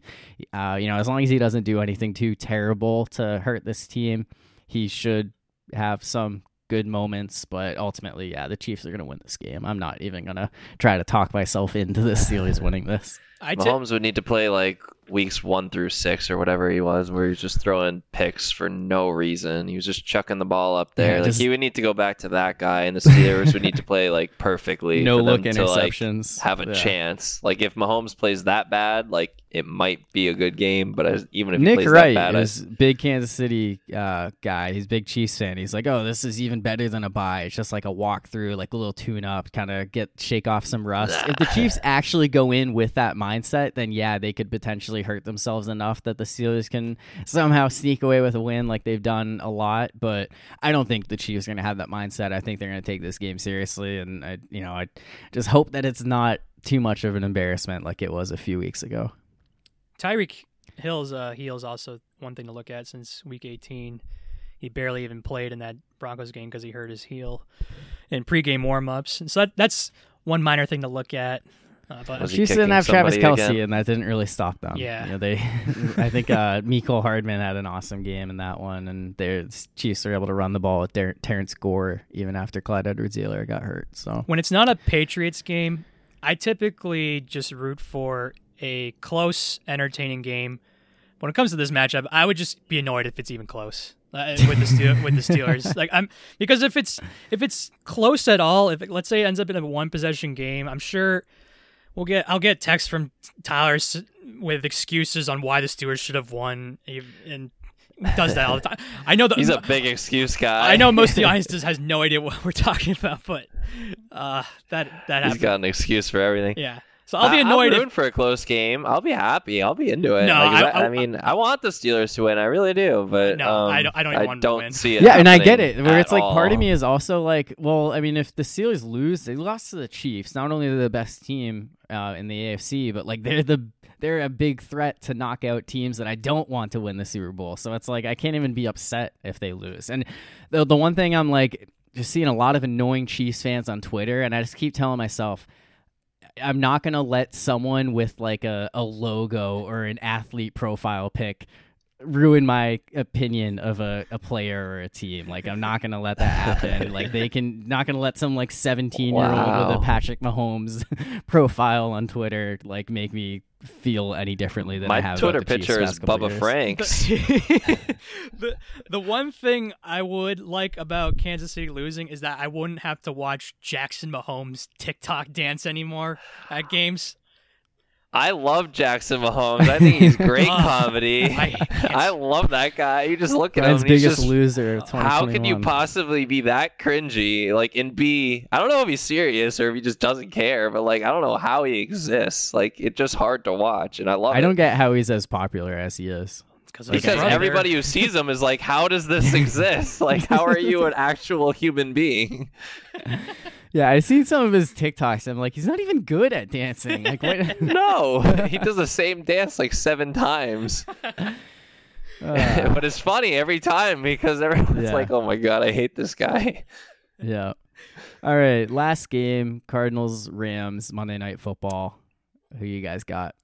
Yeah, I have no upsets in the wild card round, which I'm sure won't be the case. I'm sure there'll be a game or two that we won't see coming, and there'll be some crazy upset. But yeah, I'm going with no upsets, so I'm going to go with the Rams. I think their struggles are real, especially of late with Matthew Stafford, but I've never been a big believer in the Cardinals. I know they had a hot start to the season where I think they were 7-0 until they lost to Green Bay at home at the end of that game. Yeah, that sounds right. Yeah. 8. But 8-0? Was it 8-0? Was it 8-0? Okay. Well, no, wait, really? it might have been week 8. Okay, so they were Yeah, 7. I'm pretty sure they were 7-0 because I think the Packers won to get to 7-1. Let's see. Yeah, week 8, so they were 7-0. Yeah. Yeah. So whatever their record was, I still have never been a huge believer in the Cardinals, even though they proved to be a playoff team and all that. I'm not a huge fan in their ceiling, and I think the Rams are still good enough to make it to at least a division round, maybe further if they can turn things around, but I don't know about that. But for this matchup, I definitely will take the Rams. I'm going to go with the Cardinals for pretty much the same reasons Brian went for the Rams. I think all of that stuff about the Rams, I don't think the Rams are very good at all, really. I was saying from the start when they had that hot start and they were, the power rankings, they were number 1 for like a few weeks. And I was like, they're frauds. They just have a bunch of names. They have big names, so everybody thinks that they're good, right? Because I know like 10 people on the Rams. You know all the players. I know all the players on the Rams, right? So I think that they're good, but no, they're not good. Yeah, they're not a good team. And Kyler Murray can run around enough, and they beat the Rams the last time they played, right? So they won in LA in week 4, but the Rams won. Oh, the Rams won the second time, which is no, more but recent. I just think Kyler Murray running around. I don't think that the Rams are going to be able to stop him. I don't think that Stafford's going to do enough to make them win. I do see your case in terms of the names, where guys like Odell, Von Miller, they're names, but how good are they? Those guys still, they're probably not nearly as good as they used to be, and I still think the Rams have enough firepower on offense, especially Kupp, and I know Robert Woods is definitely a big loss, and at some point that will catch up to them, and it kind of already has, even though they have Odell. I think their ceiling is capped, but I think for this game specifically, I still like the Rams over the Cardinals. Yeah, the Rams are my preseason Super Bowl pick. I really bought into the Matthew Stafford trade, and I think that for a long time this season, they just rode off the hype of their win over the Bucs in week 3 because they were beating up on a lot of terrible teams, and then they lose a lot of games in prime time, like to the Titans and the Niners, and they've definitely come down to earth. But I like you, Brian, I'm going to ride them to win this game over Arizona, but my expectations are way down for them compared to where they were a few months ago. And this is another game where like I can see them totally coming out and looking terrible like they did when they played in week 4. So... All right, lastly, let's go with our Super Bowl picks. And Brian McAfee, you can get us started. So I'm going to go with the Packers over the Bills. I think the Bills are the best team from the AFC. I think the Packers are clearly the best team from the NFC. And I think the Packers are just flat out the best team in the league. I think their defense will do enough to get them there. And obviously their offense is the consistent factor. You just need, their special teams, actually, it needs to not blow it too, because their special teams is terrible. Did you guys see the Packers versus Bears game by any chance? The Sunday night game? Yes, the Sunday night game. Oh man, I kept up with some of it. That was just I know absolutely the worst special teams performance I've ever seen. So as long as there's the Bears special recovered teams, an onside kick like late in that one, right? There was multiple problems, but as long as the Packers special teams more. doesn't mess up like in giant ways and the defense plays at least decent, the Packers have to be the best team, in my opinion. Yeah, biggest threat is their own selves. Yeah. All right, so in the AFC, I'm going to include the opponent of that game as well. I'm going to say it's going to be Chiefs over the Bengals. And then in the NFC, I like the Packers over the Cowboys. And so even though I made the joke about State Farm Bowl, I actually think it will be State Farm Bowl. And I'm sure there'll be commercials during the Super Bowl as well involving State Farm and Mahomes and Rodgers. And so I think that will be the Super Bowl matchup. And I think finally Rodgers and Packers finally get over the hump of the NFC Championship game and win a second Super Bowl in Rodgers' tenure. And if they don't make it to the Super Bowl this year, I mean, they're done. Then they're done, yeah. Yeah. So there's definitely a lot of pressure on them, but I also believe that Green Bay has the least amount of issues entering this postseason compared to other NFC teams. And I think so. Brian, is Alexander? He's still on the COVID list, or is he still on IR? Jair Alexander, yeah. Was he ever off IR? I think he came off. Yeah, he was came off a while ago. He came off IR, but he was on the COVID list for a bit. And so he's still a question mark if he's going to play. Yeah. I mean, Bakhtiari played a little bit, the left tackle. Okay, he played a little bit against the Lions. Okay. Like that's why Rodgers said, "I want to play Week 17," is because he said specifically, "I want to see how the offensive line is." So I think like in the first half, like he was just doing some funky things just to see where their best, what their best five up front was.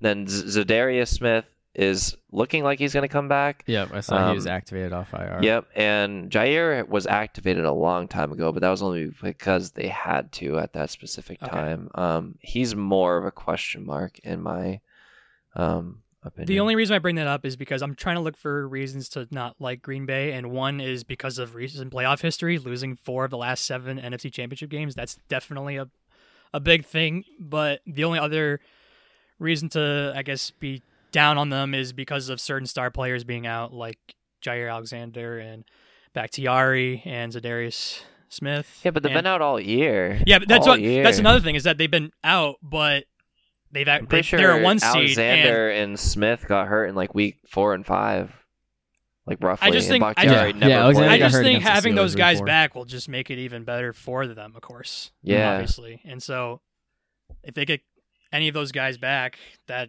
helps their case even more on making the Super Bowl. And so I think it'll be Packers Chiefs, and I think Rodgers will finally get another Super Bowl. But Kevin King won't be on the field as much with Douglas, and if Alexander comes back, because Rasul Douglas, he wasn't good enough for the Raiders, the Texans, or the Cardinals, but somehow he's like almost a Pro Bowler for the Packers. He's been great for the Packers. Definitely a diamond in the rough with him. So I'm also going to the Packers over the Chiefs in the Super Bowl. You know, you guys kind of covered it with the Packers. You know, in the preseason, I picked the Chiefs over the Titans in the AFC Championship game, so I'm still going to go with the Titans. Still think they can win one game, but ultimately I think Mahomes gets that one. But when they meet up, I think Rodgers is going to pull it out. But I think it'll be a fun Super Bowl. If it's Chiefs-Packers, I'll just look forward to it. I don't know yet who I'll root for in that one, but it would be, you know, I think I'm trying to talk myself into Rodgers just staying with Green Bay and the Steelers going with a different approach at the quarterback position. So I think the easiest way to make sure that happens is if Rodgers has that success with the Packers this year. So do you want to see a Steelers rebuild or? Kinda. I don't know. Because Rodgers. I guess I need to. Now. There's a lot of things exactly, and I don't think that the Steelers are quite as win now. And I think more of it is that I don't think that that's the scenario that makes the most sense for him. So I don't want him to leave the Packers and go somewhere else. If he leaves the Packers, I want him to go to the Steelers. Is basically what it comes down to. Yeah. Right. Exactly. I don't want him going to Cleveland. So, yeah. All right. So, of course, NFL playoffs are the big headline for later this weekend, but as some teams get ready to continue their season, more have their season end. And, of course, at the end of the regular season means teams are firing head coaches. So we already had the Las Vegas Raiders and Jacksonville Jaguars part ways with their head coaches during the season. 5 more teams fired coaches since Monday. Most of them not huge surprises. Broncos with Vic Fangio, Bears with Matt Nagy finally, along with Ryan Pace, and the Vikings maybe some questions over whether Mike Zimmer would go. I think a lot of people saw the writing on the wall with that one. And then the Dolphins fired Brian Flores, which I think that was the one that had the most surprise, especially in the context that, the Giants kept Joe Judge, who, of course, they ended up firing him the next day anyway. So I guess let's talk about these. Any comments to add about Fangio or even the Bears and the Vikings? Like, Brian, as a Packers fan, how do you feel about 2 teams firing their head coaches and trying to start over? As far as the Bears and the Packers go, I mean, Nagy, I was very upset to hear that he was fired, just considering I wanted him to coach the Bears forever because he was an idiot. But it took you a while to get on that. What? I know. I was hyping the fire Nagy. Yeah, I remember you liked him a little bit.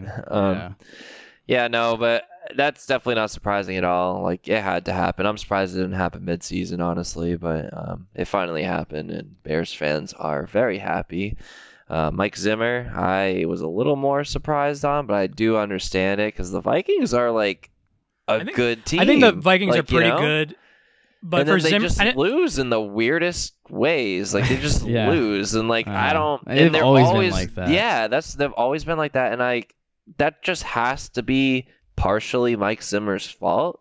It's probably not all his fault, but like he's got to be part of that reason because they are a solid team with a solid roster, but they just lose. Yeah, I think it felt like it was time for a change. Yeah, because of that. They have a solid roster, and I think Mike Zimmer overall was a solid coach, but like you said, the writing was kind of on the wall. And these last couple of seasons, they, like you said, Brian, they lose in the weirdest ways possible. Yeah, and like it's just like they're good, but they lose. It's like the Lions one was the worst of all of them because they lose to the Lions, but it was also a blown coverage in the end zone that game. The Vikings they had a 7-point lead in all of their games up to like week 12 or 13 or something, and they were under 500. Like, that's incredible. Like, how are you winning by at least a touchdown in every game and you lose that many of them?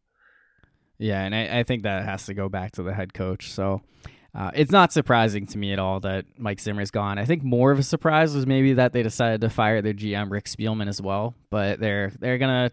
I don't know if they're going to totally start over. There are a lot of directions Minnesota can go, but it felt like they needed a change of leadership to guide them in that direction. So...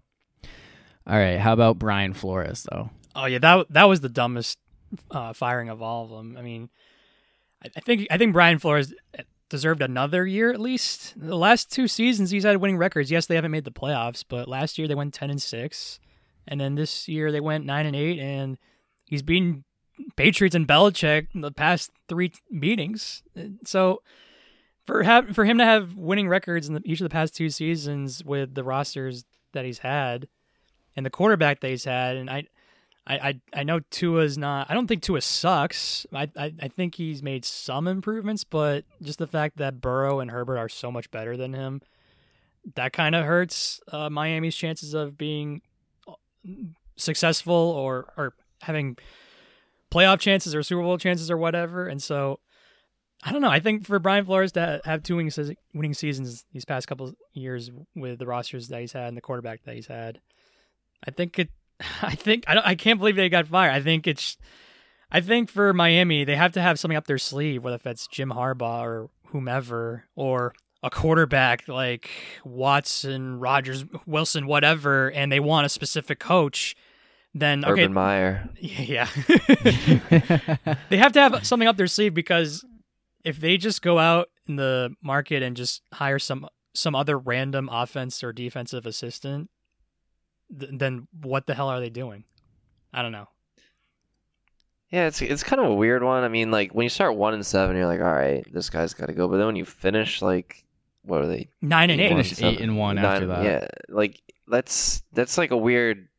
Like, what do you do with that? Like, I don't know. He was okay with an probably below average roster, but I don't think he's anything special. Like people were like, I'll admit, people are saying that like he's like the greatest thing in the world, and like he's like an okay, like he's like a okay to pretty good coach, you know? Yeah, I'll admit that I probably overrated him, but he's a solid coach.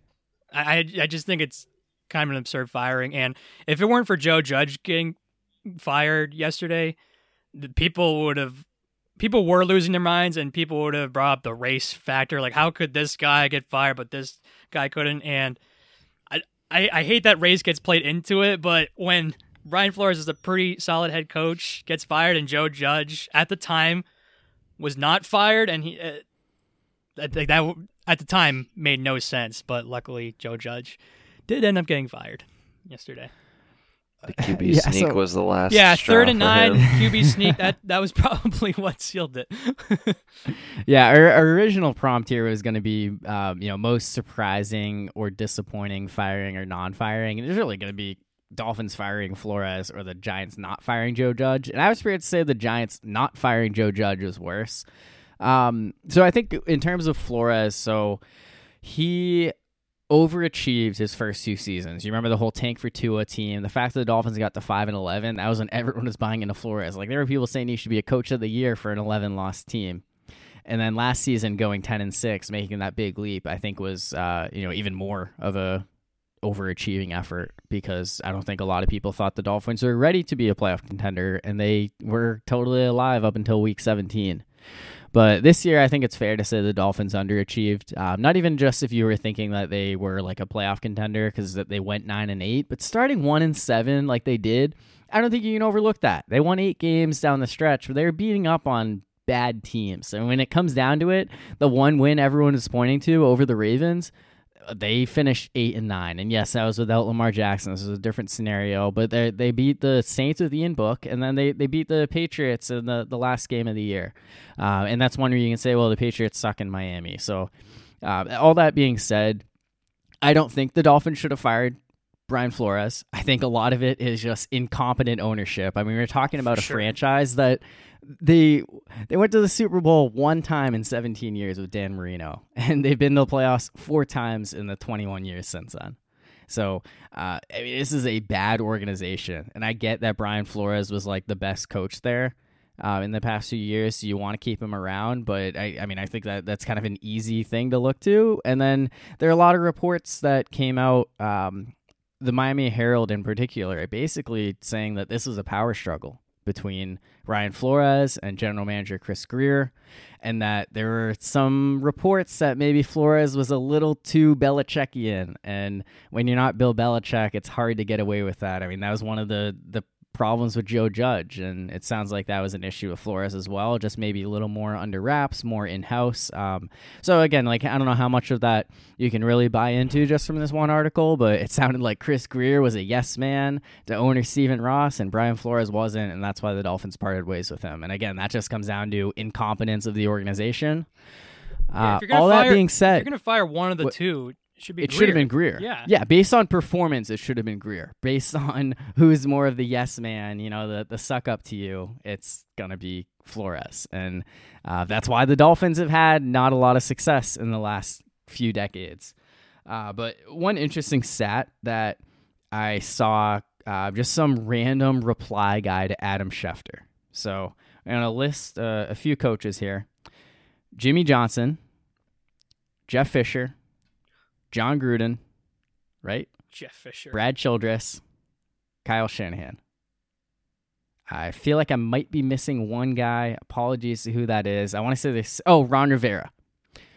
All of those guys have in common, since 1993, which I believe is the first year that the NFL had free agency, kind of have the modern economic system. Since that time, those are the only coaches to miss the playoffs their first 2 seasons as head coach and still advance to a conference championship game at some point with that team.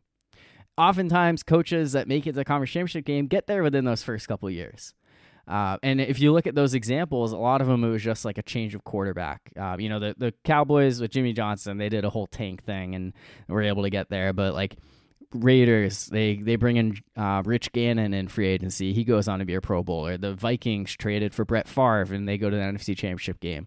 So basically, a lot of people want to say, oh, you got to give coaches time to build something. Well, oftentimes that's not how it works. If you don't have success right away, you don't get to the playoffs right away, you're never going to have that success. And maybe part of that is teams giving up on coaches too early, but that's kind of what the stats show. And of those guys who didn't get there to the playoffs in the first 2 years, Jeff Fisher is the only one who didn't get there in year 3. The tight ends let him stick around to year 6 before he finally got in. And that was, 20 years ago. So, yeah, I mean, I think that was kind of an interesting stat to see. So, obviously, teams could let guys around, and Brian Flores was probably set to get the Dolphins to the playoffs sooner rather than later. But, it is kind of a win-now league, and I think that's kind of an argument to teams firing some of these coaches early on when they're not seeing the success they want. Maybe that's more applicable to a guy like Joe Judge or Vic Fangio than to Brian Flores, who did have a couple winning seasons in there. But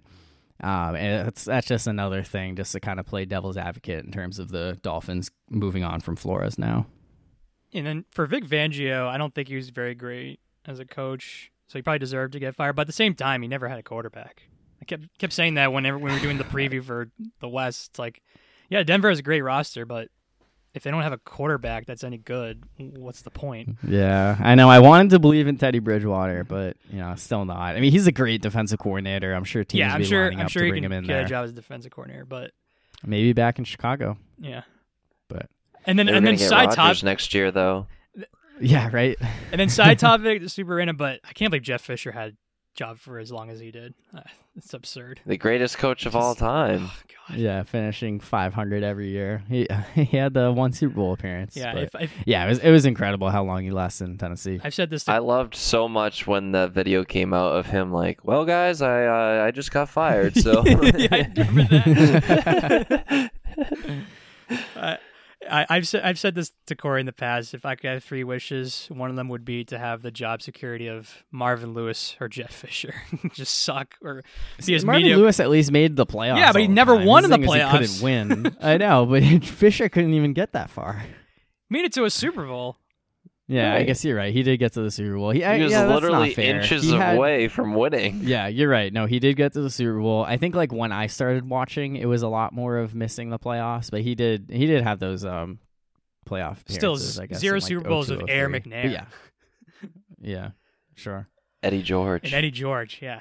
Talk about 2 studs. Yeah, first Madden cover. Yeah. All right, so we have 7 head coach openings now. What is the most desirable opening in your opinion? So I kind of just mentioned it with Denver. I think Denver. They again, if they have a quarterback, I think they have a playoff caliber team. It's just that the quarterback is the most important position, and if you don't have one that's really that great, you're not going to go very far. Or you're basically everything the Broncos did this year is basically what I thought would happen, going 7-10 and playing pretty good football, but eventually flaming out. So I think the Denver job is one of the most attractive ones. The other one that I kind of like, but is more debatable. It could be Brian and I. Let us get a chance to answer all right. first. Fine. Okay, go ahead. I personally think the Vikings is the most desirable because they're a team who could win, I think, with the roster that they have now. I'm not certain that they go win the Super Bowl with the roster, but maybe if you put the right coach in there, they're a good team right now. So I thought that they would definitely be in the playoffs. So I was kind of surprised to see that they missed it with all the guys that they have. And we'll see if that was Mike Zimmer's fault or if it's just the team. Yeah, I don't think that there's an obvious choice here. I think you can come up with cons for all of these jobs, but I do think that the Vikings make a lot of sense here. Not just that they have a roster that in theory is a playoff caliber one, but I think that there's a lot of different directions that a new GM and head coach can go with Kirk Cousins on his last year in his contract. There's a possibility to kind of, tear things apart a little and build a team in their own image, or just maybe take this team and get them to the playoffs now. And I think that, that that's a good reason to be high on Minnesota. My one thing with Denver is like, well, yes, they feel like a playoff team that doesn't have a quarterback. John Elway's still there. There's some uncertainty in terms of the ownership. I don't know that I can trust them to actually get that quarterback that's going to turn them around, and I think that that's still going to be an issue for a head coach. Now, obviously, if you get that quarterback, then that ultimately becomes the best job, but not having that in place right now makes it a little bit of a trepidation wanting to say them, when you're going to be hired before the quarterback gets put in place. I just mentioned them because there are a lot of rumors about them trying to get of course. a better quarterback.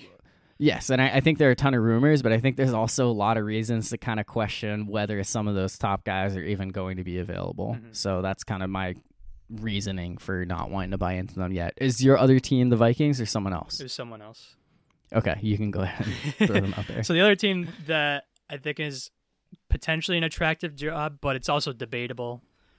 You guys might not agree with me, but I think the Bears could also be an attractive job, given that no more Matt Nagy, no more Ryan Pace, and you have a potentially great quarterback in Fields. I know he was kind of so-so this year in his rookie year, but I think if you could have a coach that can put him in a better position and than he did in his rookie year, then I think that is an attractive job with the quarterback that they have and some good pieces on their roster, as well as just the history and the location of where that franchise is in the Chicago Bears. So I think that one's a pretty attractive job.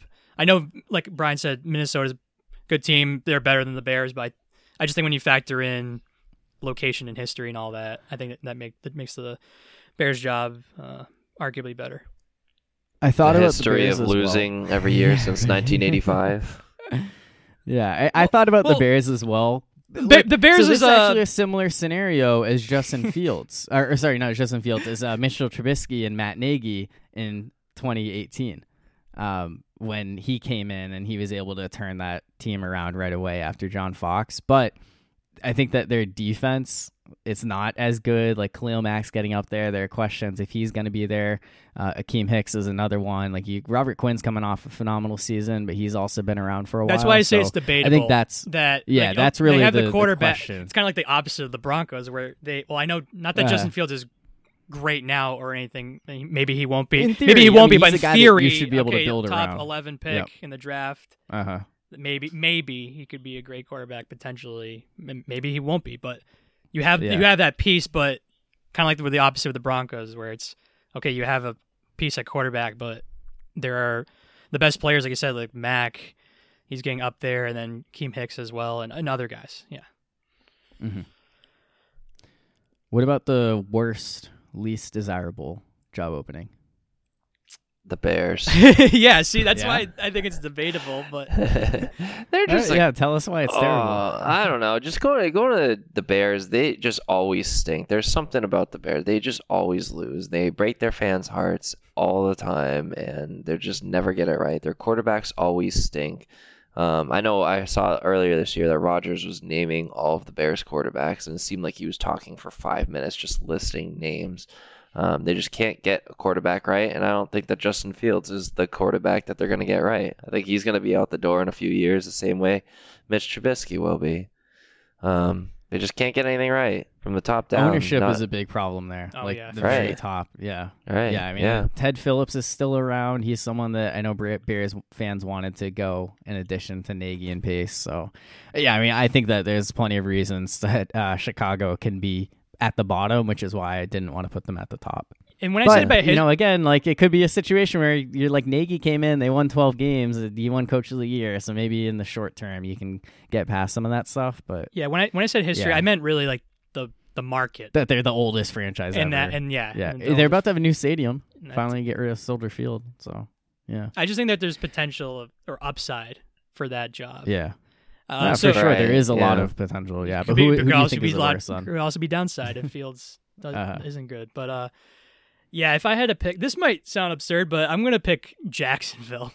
I know they have Trevor Lawrence, but it's just what Brian said with the Bears. Jacksonville sucks, no matter what. It's a terrible location. There's nothing to look for. Lawrence stinks. Yeah, and then Lawrence is the one thing to look forward to, but he wasn't very good. He's horrible. He wasn't very good this past season at all.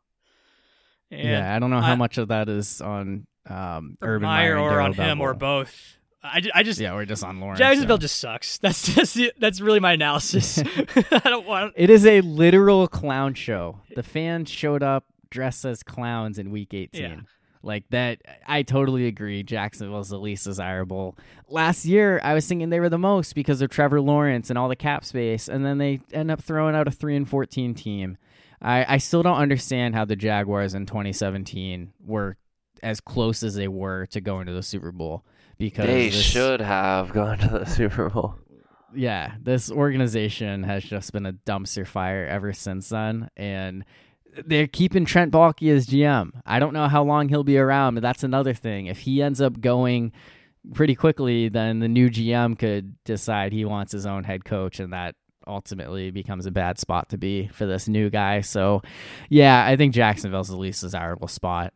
Maybe Byron Leftwich will want to go home where he was the quarterback for a lot of years, but I don't think that there are going to be too many guys who look at Jacksonville as the number one spot unless they're really no, I'm going to make Trevor Lawrence the player that he should be. Yeah, that's the one, because that's the only appeal. The one semi-desirable reason to go to Jacksonville. Other than that, I don't know why you'd want to go there unless we get a bunch of money. I don't know. Yeah, I mean, Urban Meyer probably did, and he lasted 13 games. So that's incredible.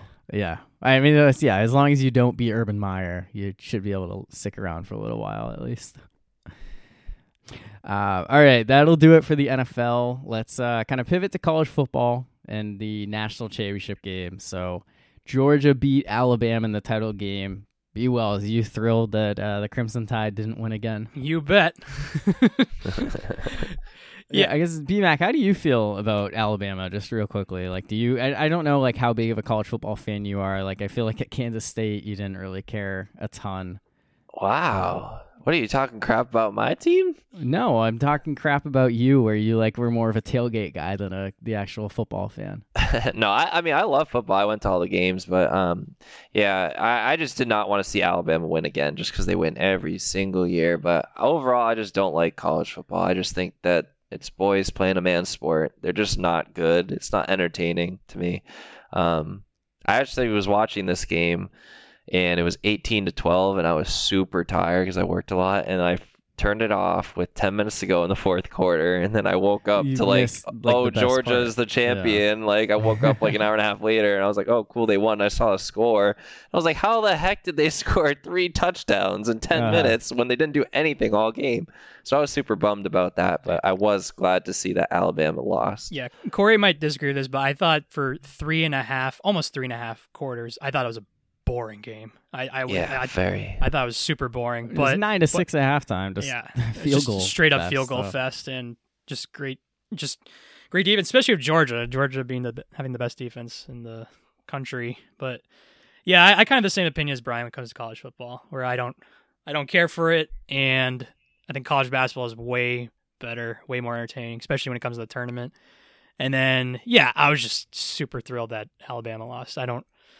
Whoever the opponent was, I don't really have anything against Georgia. So good that they won. I think it's the first time in 40 years it is. For 41 years, yeah. 1980 years was the last time they won. So good for them and Kirby Smart. And, I was just glad that Alabama lost. I don't care. I told this to Corey, I didn't tell this to Brian, but I don't care how many relatives I have that live in Alabama and went to the University of Alabama. I don't care. It's so annoying that they win or almost win every freaking year.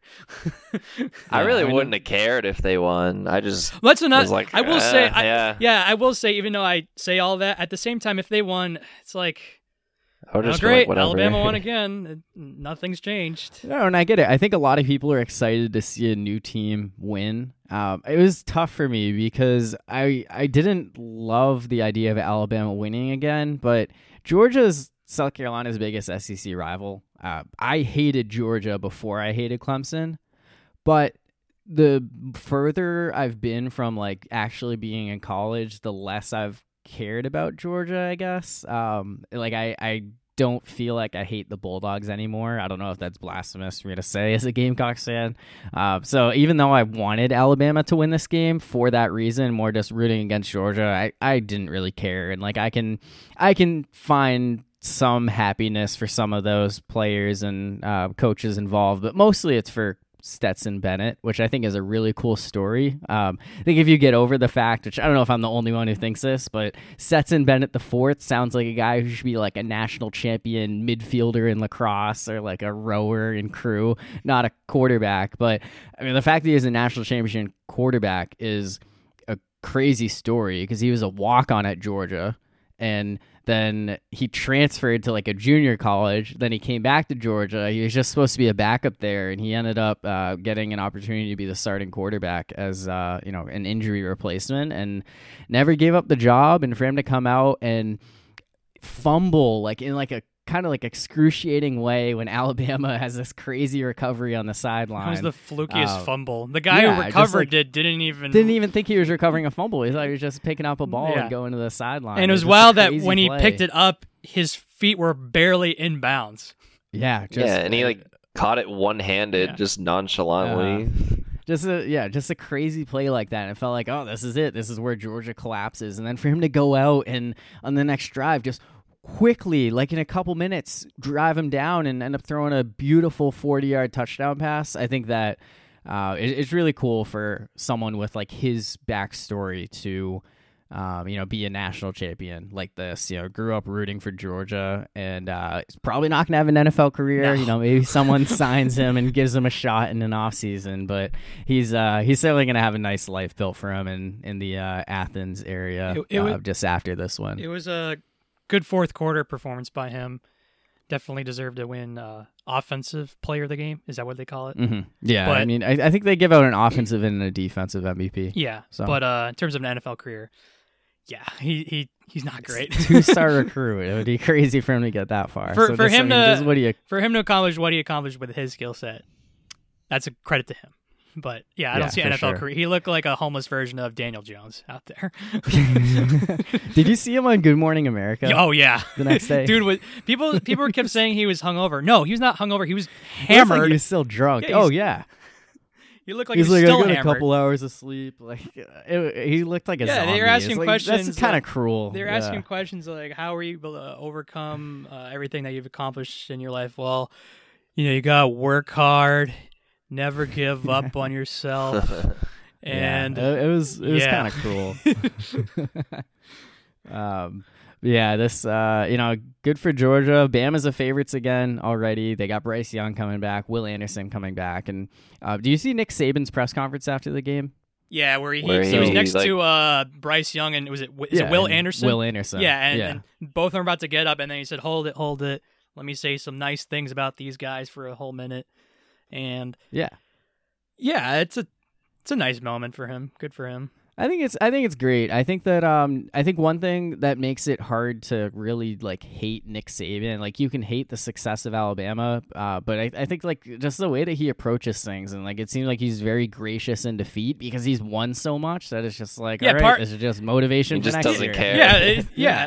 He's going to the midfield, meeting Kirby Smart, and he's thinking, and he's smiling and talking, and he's probably thinking, yeah, I lost, but I'll be back here next year. Right? Yeah, it's like, you kicked their ass today. The year after that, we'll see if you're. Yeah, I'm pretty sure he said that. He said you kicked our butt in the fourth quarter. Yeah. So I mean, I think that Nick Saban, like the way he kind of approaches things, like I think he's fun in that he just like he doesn't deal with media super well, but I think it's funny the way he's just like willing to attack people and just like if they say something ridiculous, and I think he did a good job of handling the end of that one and just kind of showing that he's still on top. He's still the best coach in the game, and that he's going to be back there next year in the playoffs because he's in the playoffs every single year, and the fact that they're the favorites already just shows that everyone is totally believing that. They're like, all right, good for Georgia, they got this one, but we'll see what happens next year. Has Alabama ever not been in the playoffs?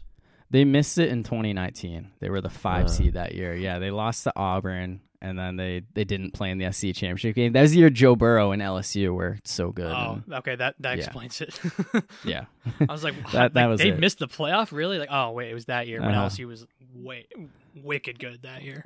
Yeah, and so the last time Alabama and Georgia played, Bama was a 4 seed in 2017, and I was like trying to remember how that played out. If Bama went to the SEC championship game that year. I feel like they didn't, but they were able to kind of stumble into the 4 seed just with the way things happen, and they end up winning it all. So, but yeah, I mean, for Georgia, like, losing that championship game like that, and then losing the SEC championship game when Jalen Hurts came off the bench for Tua, it's I'm sure that they're thrilled to finally get over the hump and get that win. So. All right, so with that, let's wrap up the football talk, and let's get to our top 5. So we are going to do our favorite sitcoms of the 2000s, which I initially suggested because over like the Christmas season when I was at home with my parents, like they would constantly have a ton of shows on just kind of to pass the time. And I was like, I remember watching a lot of these shows back in the day, like a lot of fun. Occasionally there are times where I'll throw them on still. But then we also had Bob Saget pass away, who he is most known for Full House and America's Funniest Home Videos, which were on in the 90s. But I think that, we watched Full House in the 2000s on Nick at Night. Personally, for me, it was like a transition into more adult shows from kid shows. Like, I think that's the show that I think of as, the first one that I was watching when I was like 9 or 10, just, on Nickelodeon a little later at night. So it seems like a good way to kind of, bring these in. So with that, let's count down our favorite sitcoms from the 2000s in this week's top 5. Not 2, not 3, not 4. Top 5, top 5, top 5. All right, so BMAC, you're our guest, so why don't you get started with your number 5? All right, so my number 5 is something that I used to watch at Brian's house all the time. It's Zoe 101. I used to love that show. I don't know what it was. I thought it was cool. You go to like what were they, high school, or I don't even, they might have PCA. even been middle school, whatever it was. I thought it was a cool concept. Like they were like California or wherever they were, just hanging out. It looked like a great time, and it was fun. It was fun to watch. Watch it at Brian's house until like 3 a.m. Oh yeah. Definitely binge watched Zoe 101 for sure. All right, so for my number 5, I went with Friends, which I'm sure would be on Brian's top 5 least favorite sitcoms. But I'll admit, I'm not afraid to admit that I did enjoy Friends. I haven't seen it in a while now. It was several years ago when I watched it from start to finish, but I did enjoy it, and I think it is one of the highest rated ones. But yeah, looking back on it, thinking about it, there were plenty of jokes and things about Friends that were super corny. Like I'm not definitely for sure corny at times, but I think it was a good show about the 6 characters that were in the show. I think all 6 characters in the show had great personality traits, and I think it was something that was fun to watch and use it as an escape. So I liked Friends. So I put that as number 5.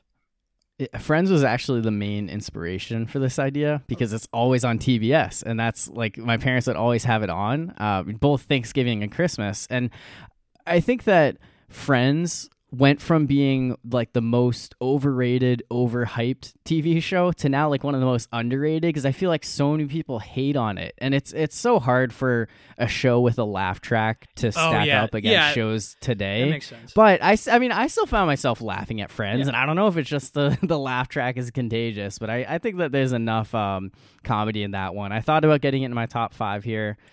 Just narrowly missed the cut, but I mean, I don't think there should be any shame in putting it in your top 5 2000 shows. It's iconic for a reason. So the thing is, I think you should be very embarrassed. It's just that when Brian or whomever else hates on it, I'm not gonna fight back. Like, how could you say Friends is bad? Yeah. I get it. I mean, I totally get it. Yeah. But I was a fan of it, and so I thought it was. I enjoyed it enough to put it in my top 5.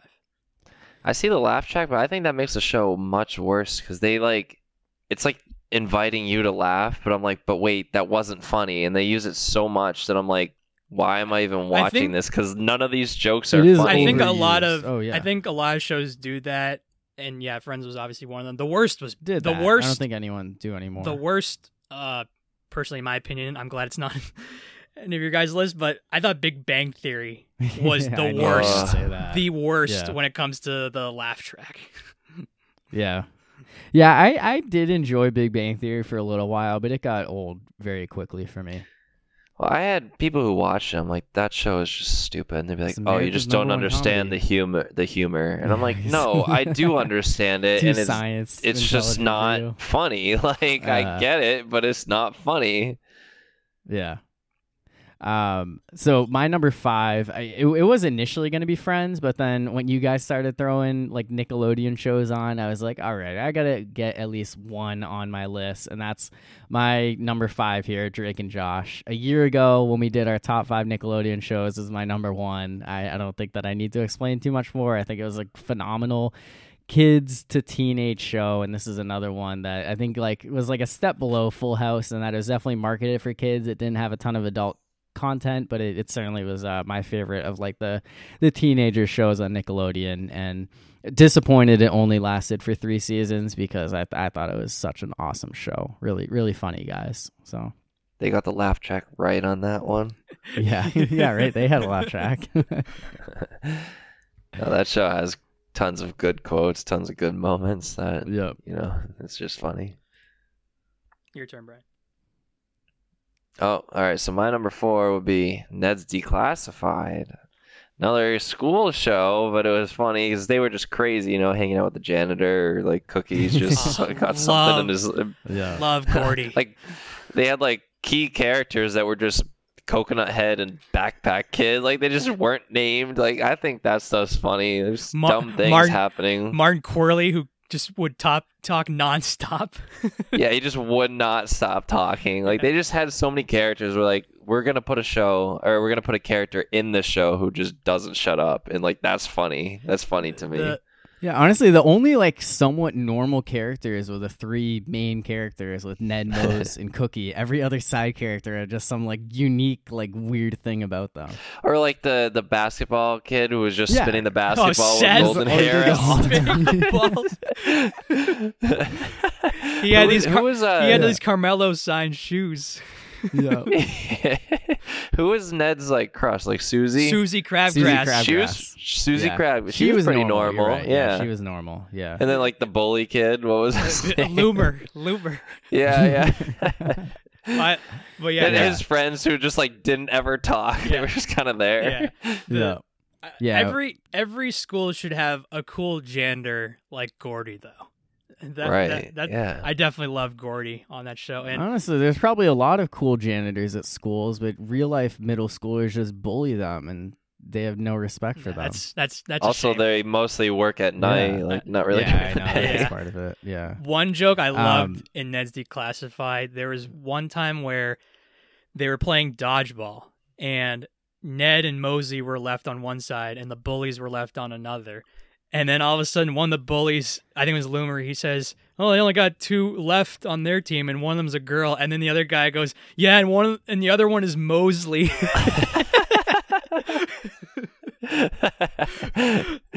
Love that. Yeah, that's so funny. That's a great quote. Yeah, Brian and I both had Ned's Declassified in our top 5 Nick shows. No, I did not.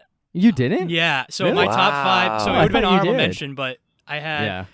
SpongeBob, Drake, and Josh. Wait, don't say it. Make people go back and listen. It was January 2021. Yeah. My apologies. All right. No, anyway, move on with your number 4. Yeah, so my number 4, I went with Everybody Loves Raymond. And this is kind of a cop-out like with Friends because we're doing 2000 sitcoms and both of those shows started in the 90s. But Everybody Loves Raymond, I thought, with starring Ray Romano, was hilarious, and it also starred Brad Garrett playing his older brother Robert, and also had Peter Boyle as Frank, their dad. And then I love the show and all of the characters. And my favorite episode was when the wives end up sending Frank, Robert, and Ray to go to therapy, and then they go to therapy, but the doctor was not there. And Robert has all this cash, and Frank and Ray say, like, "Wait, you have all this cash, and we have a free day to ourselves?" And he's like, "Yeah, why?" And then all of a sudden, they go to the horse track, and they end up betting on. They start looking at the horses to bet on, and one of them is named Marie's Mouth, which was Marie, the Frank's wife. Marie's Mouth, and he's like, "Oh, this is a sign from God. We have to bet on this horse, the money that they're going to use for therapy." And then the horse ended up winning, and then the wives end up getting this newspaper, and they see that the doctor that they were supposed to see end up dying, and so they were pretending to go to therapy. But they were going to the track the entire time, but they find out that they were never going to therapy because the doctor they were supposed to see was in the newspaper dying of a heart attack. And then they show the newspaper to the husband's like, "Oh, no." So they end up getting caught for their mishap. Yeah, nice. And I definitely enjoyed that episode a lot. And there were definitely other great episodes. So, B-Mac, you've really never heard of Everybody Loves Raymond? Yeah, not only have I not seen it, I've literally never heard of it until like we started this episode. That's crazy to me. Yeah, never heard of it. Yeah, I'll have to check it out though. I mean, what episode was that, Brian? I'll have to go watch it. Horse track, doctor heart attack episode of I'll Google that. Was definitely one of my favorites. Yeah. Yeah. So I was like never like the biggest Everybody Loves Raymond fan. I think I just never really gave it a whole lot of time. But I'd seen enough episodes. I know who Brad Garrett is. And there was a time a few years ago when I was in Las Vegas staying at MGM Grand, and Brad Garrett has a comedy club there. I don't know if you guys remember seeing that, but I remember like seeing, Brad Garrett Comedy Club, like what, the brother on Everybody Loves Raymond, like the pufferfish on Finding Nemo. Like why does he still have a comedy club in Vegas like 20 years since he was relevant? And it was like kind of like a big joke on Friday. And then Saturday, we're leaving to go to dinner. We go up the escalator past his comedy club, and guess who's going down the escalator at the same time? Brad Garrett. Wow. I was like, it's him. He's right there. I totally missed him. I didn't even realize it. I was on my phone, and other people were like, "Corey, did you see her just pass us?" No. And I looked down, and it's Brad Garrett, like all the way down at the bottom. And I was like, I'm going up. It was too late to say something. It was like a missed opportunity. But I thought it was hilarious, like kind of making fun of him the whole time. And he had a chance to be the celebrity that we see in Las Vegas. So I only remember seeing a million David Copperfield things. Yeah, I mean, he basically owns MGM Grand. Like, he has his own theater there. Brad Garrett is a comedy club tucked in the corner, and David Copperfield's right in the middle of the casino. Right. So my number 4 is Arrested Development. And this is the one show in my top 5 that I didn't watch at all in the 2000s when it originally aired. I actually didn't watch it for the first time until a couple months into the COVID-19 pandemic when my roommate wanted to throw it on. I was like, oh, I've heard of this. Like, I know some of it. And right away I was hooked. I thought it was hilarious. I flew through the whole thing. So it says Jason Bateman, Michael Cera, Will Arnett. It's like a stacked cast. Like, there's so many funny characters in it. And David Cross playing Tobias Funke. Like, it's just such a great show. I loved it. I think when they did the Netflix reboot, like the last 2 seasons, I wasn't as big of a fan of. I started to lose a little bit of interest, but those first 3 seasons that initially aired on Fox in the 2000s, I thought they were so funny. Did such a great job. And, it would have been a show that I would have loved watching as a kid, but I think it was kind of good that I waited till I was an adult, and it just gave me something fun to do early in the pandemic and a good way to pass my time, and there wasn't much else to do. I actually tried to get into that show when the pandemic started, but I only watched the first couple episodes, and I don't know. I didn't think it was bad. I didn't fall in love with it immediately, but I definitely didn't think it was bad. It just, I don't know.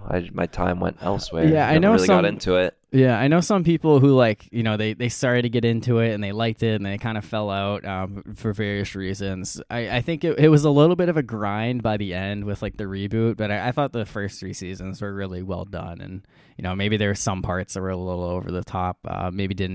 Some jokes didn't land as well in 2020 as they might have in 2006, but I thought it was still a really, really fun show. All right, so my number 3 was also Drake and Josh. I don't know. That goes self-explanatory. I guess we already talked about it, but it's just such a legendary show. I think there's so many funny moments in there. I just love how Drake and Josh are total opposites. One's a nerd, one's the coolest guy in school, but they always had great adventures together. And Megan was always like messing everything up for them. So yeah, Jefferson Steelflex, Alvin Yakitori. Oh. It was a great episode. The best. Yeah, there's tons of good episodes. Every one of them. It was my And that has other characters as well that I just think are funny, like crazy. What was it? Crazy Steve? Yeah, Crazy Steve, and then like Helen. who was the Helen? Yeah, like those are funny characters. There's always the same like vibe to them. The whole show. I mean, my favorite episode is with Crazy Steve when they try to have the concert in the downpour and he's trying to watch Dora. You're the one with the map. Don't ask me. Yeah. And the two nerds, Eric and Eric, were there. Yep. Craig and Eric. Yeah. Craig and Eric. Craig and Eric. So they're not both Eric. Yeah. Yeah. All right. So for my number 3, I went with 2.5 Men. I feel like I've definitely mentioned 2.5 Men in some sort of way on a top 5. I think. Actually, I take it back. Yeah, both me and Corey, we both mentioned Alan Harper in top 5 doctors. Yeah, a doctor. Yeah, Yep. even though Alan Harper is a chiropractor, and yeah, I love the show, even though there's not too many plot lines, where it's really kind of just the same thing every episode, where Charlie's getting all the hot chicks, and Alan is like having a terrible day with everything that's going on in his life, and paying alimony for his ex-wife and the kids.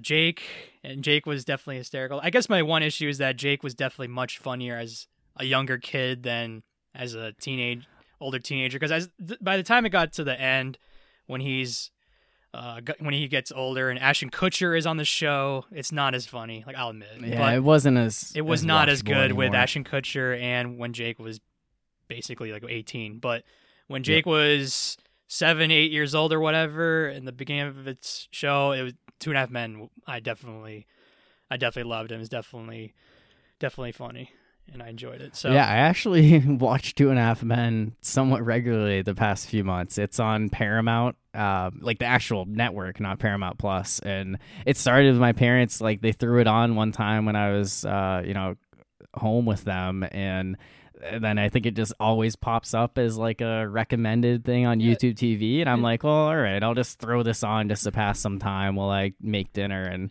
I think it's still funny. It's an entertaining show. I was considering putting this in my top 5, then I remembered a few more shows and it got bumped off the list, but I think it's definitely belongs up there. I definitely like it. And Charlie Sheen, all he had to do was be himself, really. If you think about it.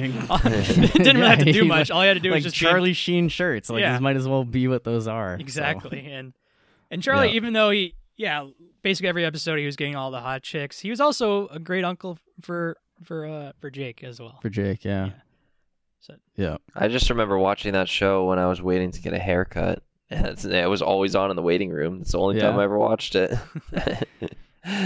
So my family just randomly started watching all of the CBS comedy shows one time. It was just one night. I remember I don't know what we were doing, but we just had the TV on. It probably switched from like Jeopardy to Big Bang Theory or whatever happened, and we just kept watching, and it switched to How I Met Your Mother, then to 2.5 Men and Rules of Engagement, and at that point we were just like, all right, now we're watching all of these shows every week. And I kept up with most of them through high school, but the only show of those that I kept up with in college, the final season, was How I Met Your Mother, which comes in as my number 3.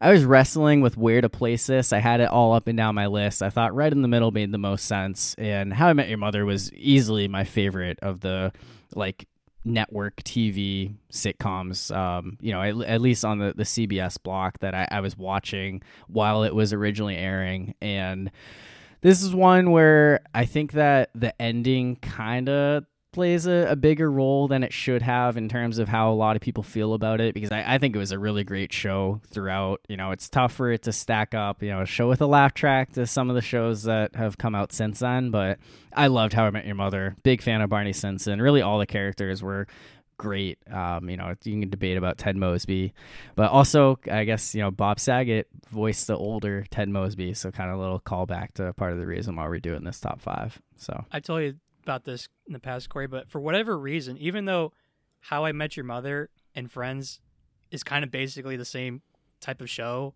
for whatever reason, I feel like I need to give How I Met Your Mother more of a chance. But I'll admit, like I watched a few episodes and I didn't care for it. I don't know why, even though it's basically kind of the same thing as Friends. Not exactly the same. Yeah, but it's kind of surprising. I feel like it'd be a show that you would. Yeah, and so maybe I should give it another chance. But I'll admit, like the few episodes that I did watch, I'll admit I did not care for.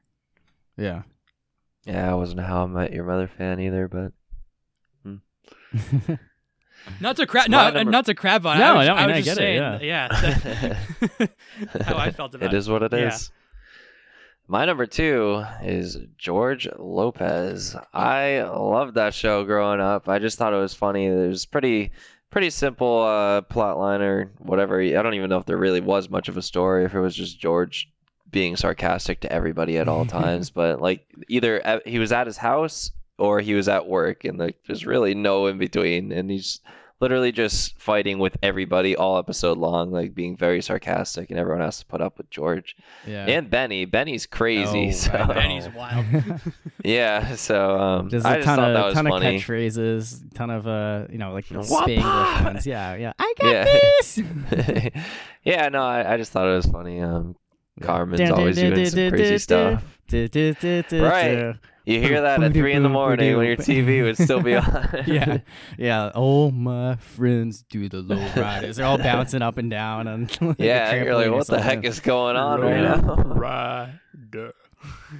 Yeah, it was a fantastic show. This is another tough one off the list. And I was like, Ryan's gonna put it high on his list. I can talk about it then. I mean, if you're just talking Nick at Night shows, like George Lopez would be close to #1. it, if not at the top for me. Yeah, I So. liked George Lopez, but I know Brian is a bigger fan of George Lopez than. I love So George Lopez. Yeah, we can talk about other shows. Yeah. We'll use this time to talk about George Lopez. Which honestly, I did not realize that George Lopez aired on ABC until like 2 years into watching it on Nickelodeon. I just assumed that it was just like a Nick at Night show. I was just a dumb kid who didn't realize how a lot of those shows worked and that they just picked them up and I only watched it on reran them. Nick at Night as well. Yeah. Yeah. I mean, I'd never even heard of it before, which is kind of crazy because it was on for 5 seasons on ABC. So, All right. So for my number 2, we've already talked about it, and yeah, BMAC would come over to my house and we would binge watch the heck out of Zoe 101. Yeah. This is another show where I am not afraid to admit that I enjoyed the show. I enjoyed the show a lot. It's definitely. Oh yeah, go ahead, Brian. I enjoyed it because it was like openly corny. Like their corniness Oh, yeah. was like they're like, this is so stupid. Like or like Chase is just like trying to get Zoe and he's just like the being entire- such a yeah, baby about Yeah, it. the entire time, literally from day one, he wanted to go out with Zoe, but he always, like you said, he always chickened out of trying to Right. going out with her until the very end. And spoiler alert. And then and Logan was the cool Logan- rich Logan kid was who the was cool- just he was like ki- oblivious to he everything. was the cool guy, but he was kind of douchey. Yeah. Wait, given how rich he was. And then Michael, I loved Michael. Great side character. Great, yeah, best Michael pal. was my favorite. Yeah. Michael was a pal. And then Yeah. and then Zoe, Lola, Quinn, all good characters as well. But yeah, Michael was also. They made Oh yeah, go ahead. wasn't Quinn like extremely nerdy season 1, and then they made her like more normal. And then Logan and Quinn at the end was the biggest plot twist ever.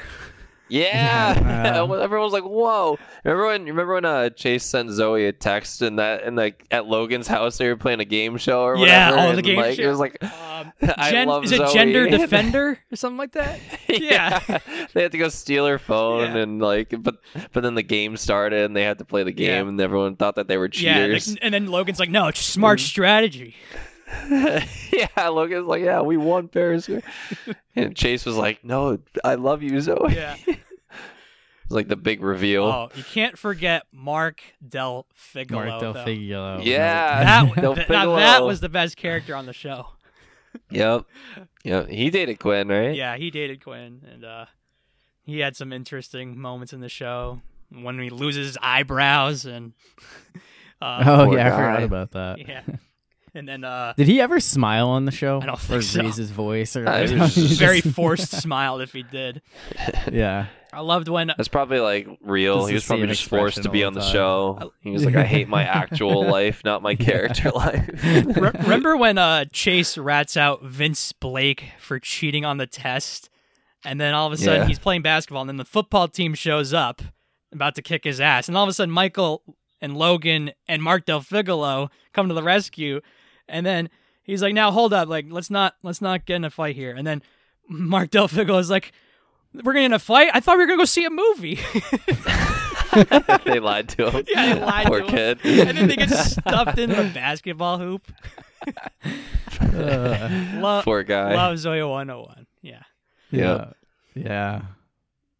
All right. So my number 2 is The Office, which, like, I feel like we can't do a show like best sitcoms of the 2000s without someone putting this on their list. I'm not the biggest Office fan in the world. I haven't seen every single episode. I haven't tried to watch it from start to finish like so many people have done multiple times, but I've always loved this show when I watch it. It's something that even just popping in and out to random episodes, like I totally get the plot line and stuff, but you don't even need to like fully understand everything to really enjoy it. I think that people who don't find it funny, it doesn't make any sense to me. Whether or not you're like the biggest fan of the show, like it's almost like people want to like just make a point to just dislike something that everybody else loves, because I mean it's one of the most popular shows for a reason. Yeah, when it comes to The Office, for me, I think there have been episodes that I've watched that were extremely hilarious, and then there have been episodes that I really didn't care for. And I remember we did with Top 5 of Cam, where we did, I think it was Top 5 who mostly wear characters in suits, or something like that. Yeah, and I put Michael Scott because he's from The Office, and the reason I put him is because I feel like the episodes that I know he was in a very high majority of the episodes, but I watched some of the episodes that did not when have he him, left where the he show. left Yeah. the show. I did not care for most, if maybe all of the episodes that didn't have him, and so that was one of the reasons I put him. Yeah, and I didn't love The Office, but there have been some episodes I've watched in the past that were great, but then there have been episodes that I did not care for. So I'm kind of in the middle when it comes to The Office. Oh, I hate that. I show. don't understand how. I absolutely hate it. I just never thought it was funny at all. I watched that show just because everybody was like Star Wars. I only watch Star Wars because people reference it, and I'm like, everybody who loves The Office is always like, oh, have you seen that episode of The Office? I'm like, no, I haven't. And then I watched it, and I was like, this is literally the Are dumbest you thing watching I've ever it seen. like with the intention I to not watched it- find it funny and that you're just gonna hate on it? I watched it with an open mind because I've never seen an episode until COVID happened, and I was like at home, and I was like, I watched Tiger King, and I was like, well, what else am I gonna watch? And I was like, I'll watch The Office, because somebody I work with, he would always be like, oh, have you seen that episode of The Office? I'm like, no, I've never seen the show. Didn't know anything about it at all. I knew who Michael Scott was, but like I've seen like a clip on Twitter or something, but I knew nothing else about it. So I watched it with an open mind, and I just thought it was the dumbest show I have ever seen. And it got worse when Michael left, surprisingly. Like I just didn't find anything about it funny at all. I hated Jim. I hated Dwight. I hated the new guy who took over for Michael. Like, oh, that show stunk. I feel like it's a personality trait to not like The Office. Like some people think that it's like too much. Like I don't know. I think that show is worse than Friends, and I hate Friends. I like the open criticism. yeah, no, that's fair. Oh It's- my God. Yeah. When it comes to The Office, I'm obviously in the middle when it comes to the three of us, where some episodes I watched I feel like found I'm really in the funny, middle and some that I when it really comes didn't to The care for. Office, so. Oh, Kevin's rolling around in his chili. Wow, it's so funny. Again, you're not watching it with an open mind. Like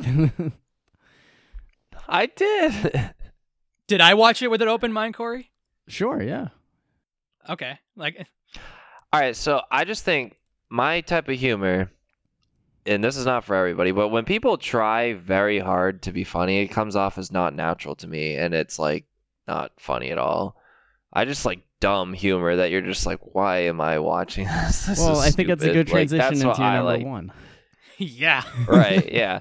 My number one is Trailer Park Boys, which is the definition of this is the dumbest show I've ever seen. Like, Ricky is just a complete idiot. Julian Bubbles also stupid. Julian's always got a plan to get him money at the start of a season.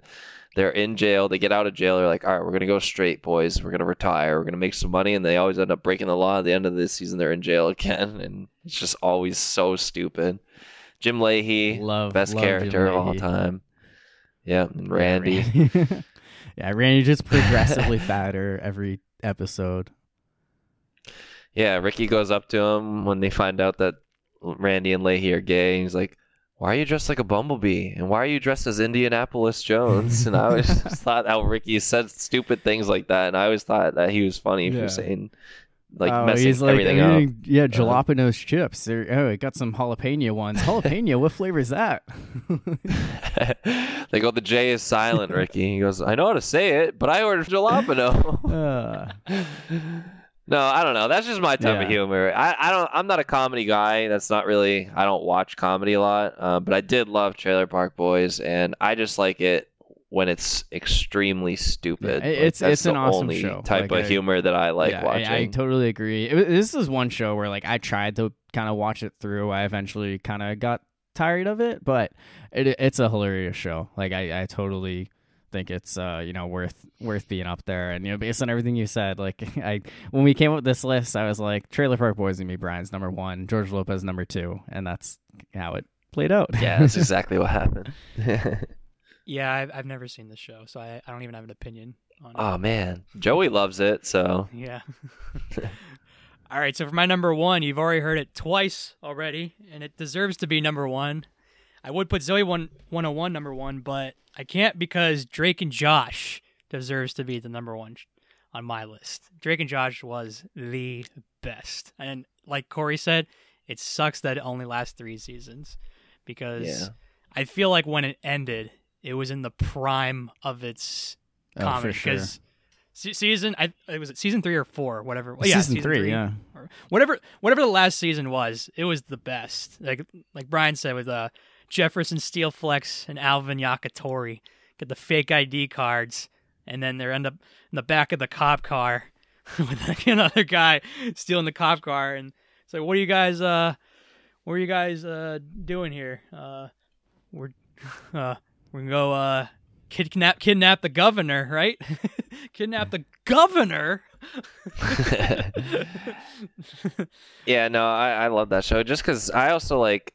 I was like young. I was like in elementary school and I was watching that. So I was like, I thought it was like cool. I was like, I'm watching the older like high school kids like be cool and like they would go on like crazy adventures. I started watching it. We were middle school. Like it was our middle school years that it aired. So really? No, I think it was earlier. It was earlier. It was 2000. It was 2004. 2005. So I was 8 years old. So I must have been, like, that makes third more sense. grade. Yeah, you're right. Okay, yeah. So it was like elementary school for us when yeah, it that sounds right. Because then I think our Carly like picked up after that, which would have been early middle school when Miranda Cosgrove got her own show. But yeah, like Brian said, even though Drake and Josh, both of them are complete opposites. Like one's the cool guy who's in a band, and the other's nerdy guy. They both had awesome chemistry and a lot of great adventures and just a lot of great episodes. And I would still enjoy it to this day, even if I haven't watched Drake and Josh in forever, but I would still watch it. Yeah, if it for were sure. on. I mean, Do you know why it ended? No, I don't. It just randomly ended. It wasn't like Zoe 101 where Jamie Lynn Spears. Zoe was or Jamie Lynn Spears was pregnant. It's like, oh, we got to find a way to end the show now. But for Drake and Josh, I don't know why it ended. But yeah, I know their friendship. And on a high note, outside of that Christmas episode, which they came years out like later. 2 years later. So yeah, that I don't even want to count. Yeah, I don't know if they just wanted to do different things. Josh Peck and Drake Bell were older. They'd spent their whole acting career on Nickelodeon. Drake and Josh going to college. Oh, that would have been must-watch TV. Yeah, that would have been great. They couldn't get over the foam Yeah, finger yeah. difference when they found out that was them at the baseball game. Yeah. Because I'm number one. But Drake and Josh in college would have been awesome because they would end up going to the same school, and Drake would be on a full-time band scholarship, and Josh with his straight A's would end up paying full tuition or something like that. Yeah. I could see something like that. It would have been great if they. I wish it lasted more than 3 seasons. Is basically what I'm trying to say. Like maybe they didn't have to do it college, but 3 seasons. I wish there was more. But oh well, it was a great show.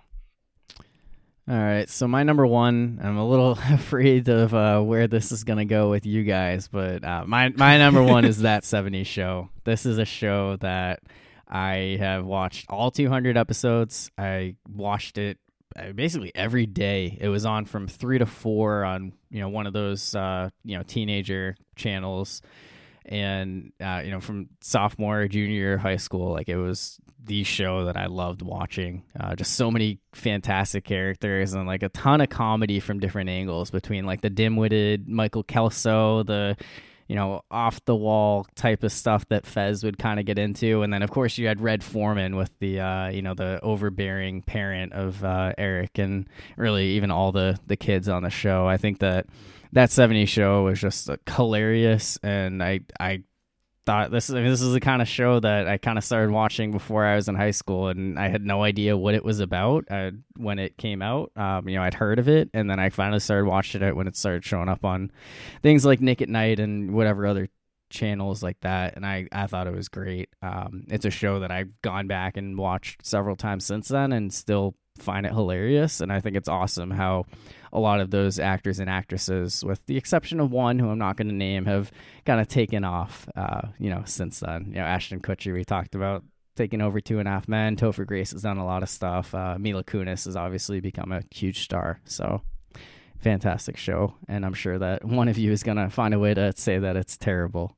It's not going to be me this time. All I actually right. kind of liked that show. Yeah. I thought it was decent. I didn't get fully into it. I didn't watch all the episodes, but I did watch it when it was on, and I always thought it was a pretty good show. It wasn't my favorite show, but I mean, I did enjoy it. I did laugh at it. So Yeah, I haven't seen enough to even have an opinion, so I'm not going to crap on it because Okay. I don't really have a strong take on it. yeah, I don't know it enough to put it in my top 5, but I definitely know that I liked it. Yeah. I just never watched all of it.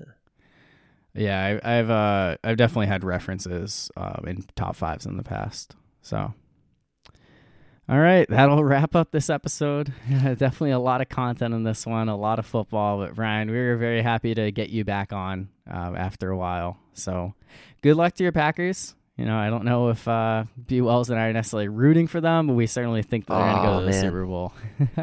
Well, thank you for that, Corey. Now that I'm an owner of the Packers, I have to make sure that my investment comes through. Get their return on investment. Yeah. All right, so for our guest host, Brian McAfee, and regular co-host, Brian Wells, I'm Corey Novotny. Thanks, everyone.